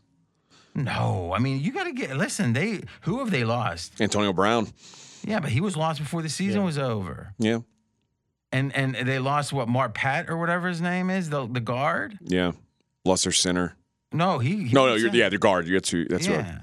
So, one lineman, and apparently that's who you're going to draft a guard in the draft. So, yeah, I mean, Jimmy G's still on San Fran. I mean, to me, this just feels like the classic Cowboys are overrated. Public's not really looking at, Mari Cooper. Who cares? They got enough good guys. What do you think? I was going to say the Seahawks, the other team that lost a lot. But again, not a competitive team. Not anymore. Or they weren't last year either. That's fair. Remember, Russ was out 3 games. Yeah. Let's not go overboard here. Well, now they said after, one of the greatest healers in history, but all right. Anything else on the NFL? All right, last 4 minutes of the pod, Fez, you came up with, I think, a brilliant. In fact, I'm piggybacking this. All right, Nova, Kansas, first half under 61.5. Hold on a second. I misunderstood. I thought you were going team total under. No, I want team total. Why not team total under? You want the Nova first half team total under. Why not? Well, it's same handicap. So is it the same? Do we know how good the defense is? No, we don't. Mackenzie, pull up those numbers. You got them in the Excel, right? Yep. Let's see where's the draw? Let's see the marginal difference on the average of the offense and the defense. Let's see because I'll go with you, Fez. Let's let the numbers dictate, though. Give the general handicap. Okay, and I think I'm going to wind up agreeing with you. I think I like your Villanova under 29.5 first half because I know that this guy is a good defender also that is out. Well, we'll let the numbers say. Very good. So Villanova, without Justin Moore and with Gillespie not 100%, that both guards, they are not deep at all. They know they need to slow this down. In fact, they're slow to start with. They're slow to start with. In fact, the last 3 games, they won them all.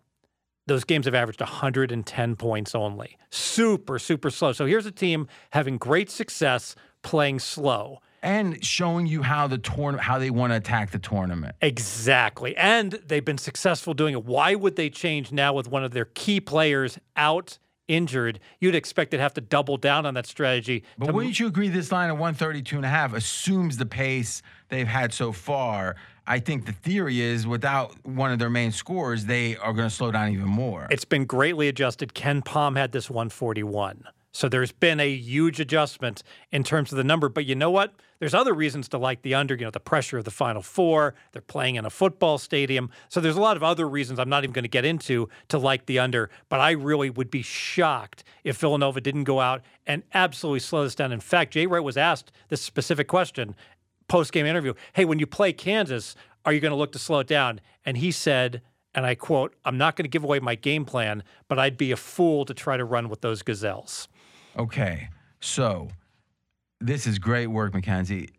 The offense with Moore was 22% better than without. The defense with Moore, 9% better. So effectively, the drop-off is more than double on offense. Okay, so let's think about that. If the drop-off is more than double on offense, I think I want to stick to just their team total. I agree with you. Let's be honest. There's a chance Kansas is going to be comfortable here because, they play big games a lot. They could be up 15, 20. They could be running out of the gym in the first half. It's certainly possible. Yeah. So I like this. I don't know if we're going to get 29 or 29.5. I don't know if this is up yet, Mackenzie. Maybe you can look for team total. Well, you're going to look at your 20. We know generally what it's going to be. We'll take the lesser number here for the bet. Sure. But yeah, I like this better. I personally have already played under 62, but I'm not sure Kansas isn't going to do well offensively. I know Villanova is not going to do well offensively. And I think we can get 29.5 on Villanova under. Lock it in. Great job. Now, here's what I would say. Something I didn't hear you say was playing with. Remember, the first 4 lineups had 2,000 plus possessions. This had less than 200. The next to without Moore. This is strong. I think the beginning of this game, they're going to be feeling each other out to some degree. It's going to be like, oh, my fault, on when they get trapped or something. I think they're better in the second half. Now, you're making a good point. Hey, they might be fatigued in the second half. Well, I don't care about the second half right now, but I think in general, they're motivated to slow the game down, lower the variant. I mean, in a way, they want this to be a Villanova-Georgetown type game. That's a great analogy, and we oftentimes forget about those upsets. Isn't it amazing? Like when Princeton almost beat Georgetown, those are all like 50 to 48 type games. They're never high scoring games. They didn't beat Georgetown. They almost did. Yes, right. That's right. Princeton. Yes. You just said something though. I do think this team, if they are coming together like we thought they would, I think that's going to show on defense. So I would say split the bet half and half. Right? I like that. Between first half under and first half Villanova team total under? Yes. Yeah. So that's not right to you? Yes. So we're going to play half of it under 61.5. I just got a 62 on this. So I played 62, but we'll grade at the market number 61.5 and team total Villanova first half under 29.5. This is a pod, not a national radio show, so we can talk about first half team totals. Yes, but I tell you this. Thanks, Fez. Next week, don't bring up some first race to 15 or something that would have won. Can this pod be over, please? Well, listen, thanks for covering last week. I caught the very end of it. I think we want to tweak this just a little bit. Be careful out there. I think it should be the following. Remember, there's a famous, this would be 40 seconds. In Raging Bull, Ebert, Siskel and Ebert, said something that was brilliant. He said that De Niro at the end of Raging Bull, when he's in going, I could have been a contender. He was saying he wasn't Jake LaMotta playing that character. He was Jake LaMotta playing Marlon Brando, playing the character that Brando was in On the Waterfront. Terry Malloy or whatever. On the Waterfront. Yeah. So to me, what's interesting here is you're not Fezzik trying to be the character who was on Hill Street Blues. You're Fezzik playing the actor who was that character, but now that actor isn't telling the boys in blue to be careful. He's telling the bettors to be careful. So you're channeling this dude, but you're not trying to be a cop. You're one of the most storied and respected professional gamblers, saying at the end of all this, we try to give you all the info we could, but you still got to be careful out there. You following that? You see the difference? I got it, boss. Let's do it. Hey, let's be careful out there. Talk to you next week.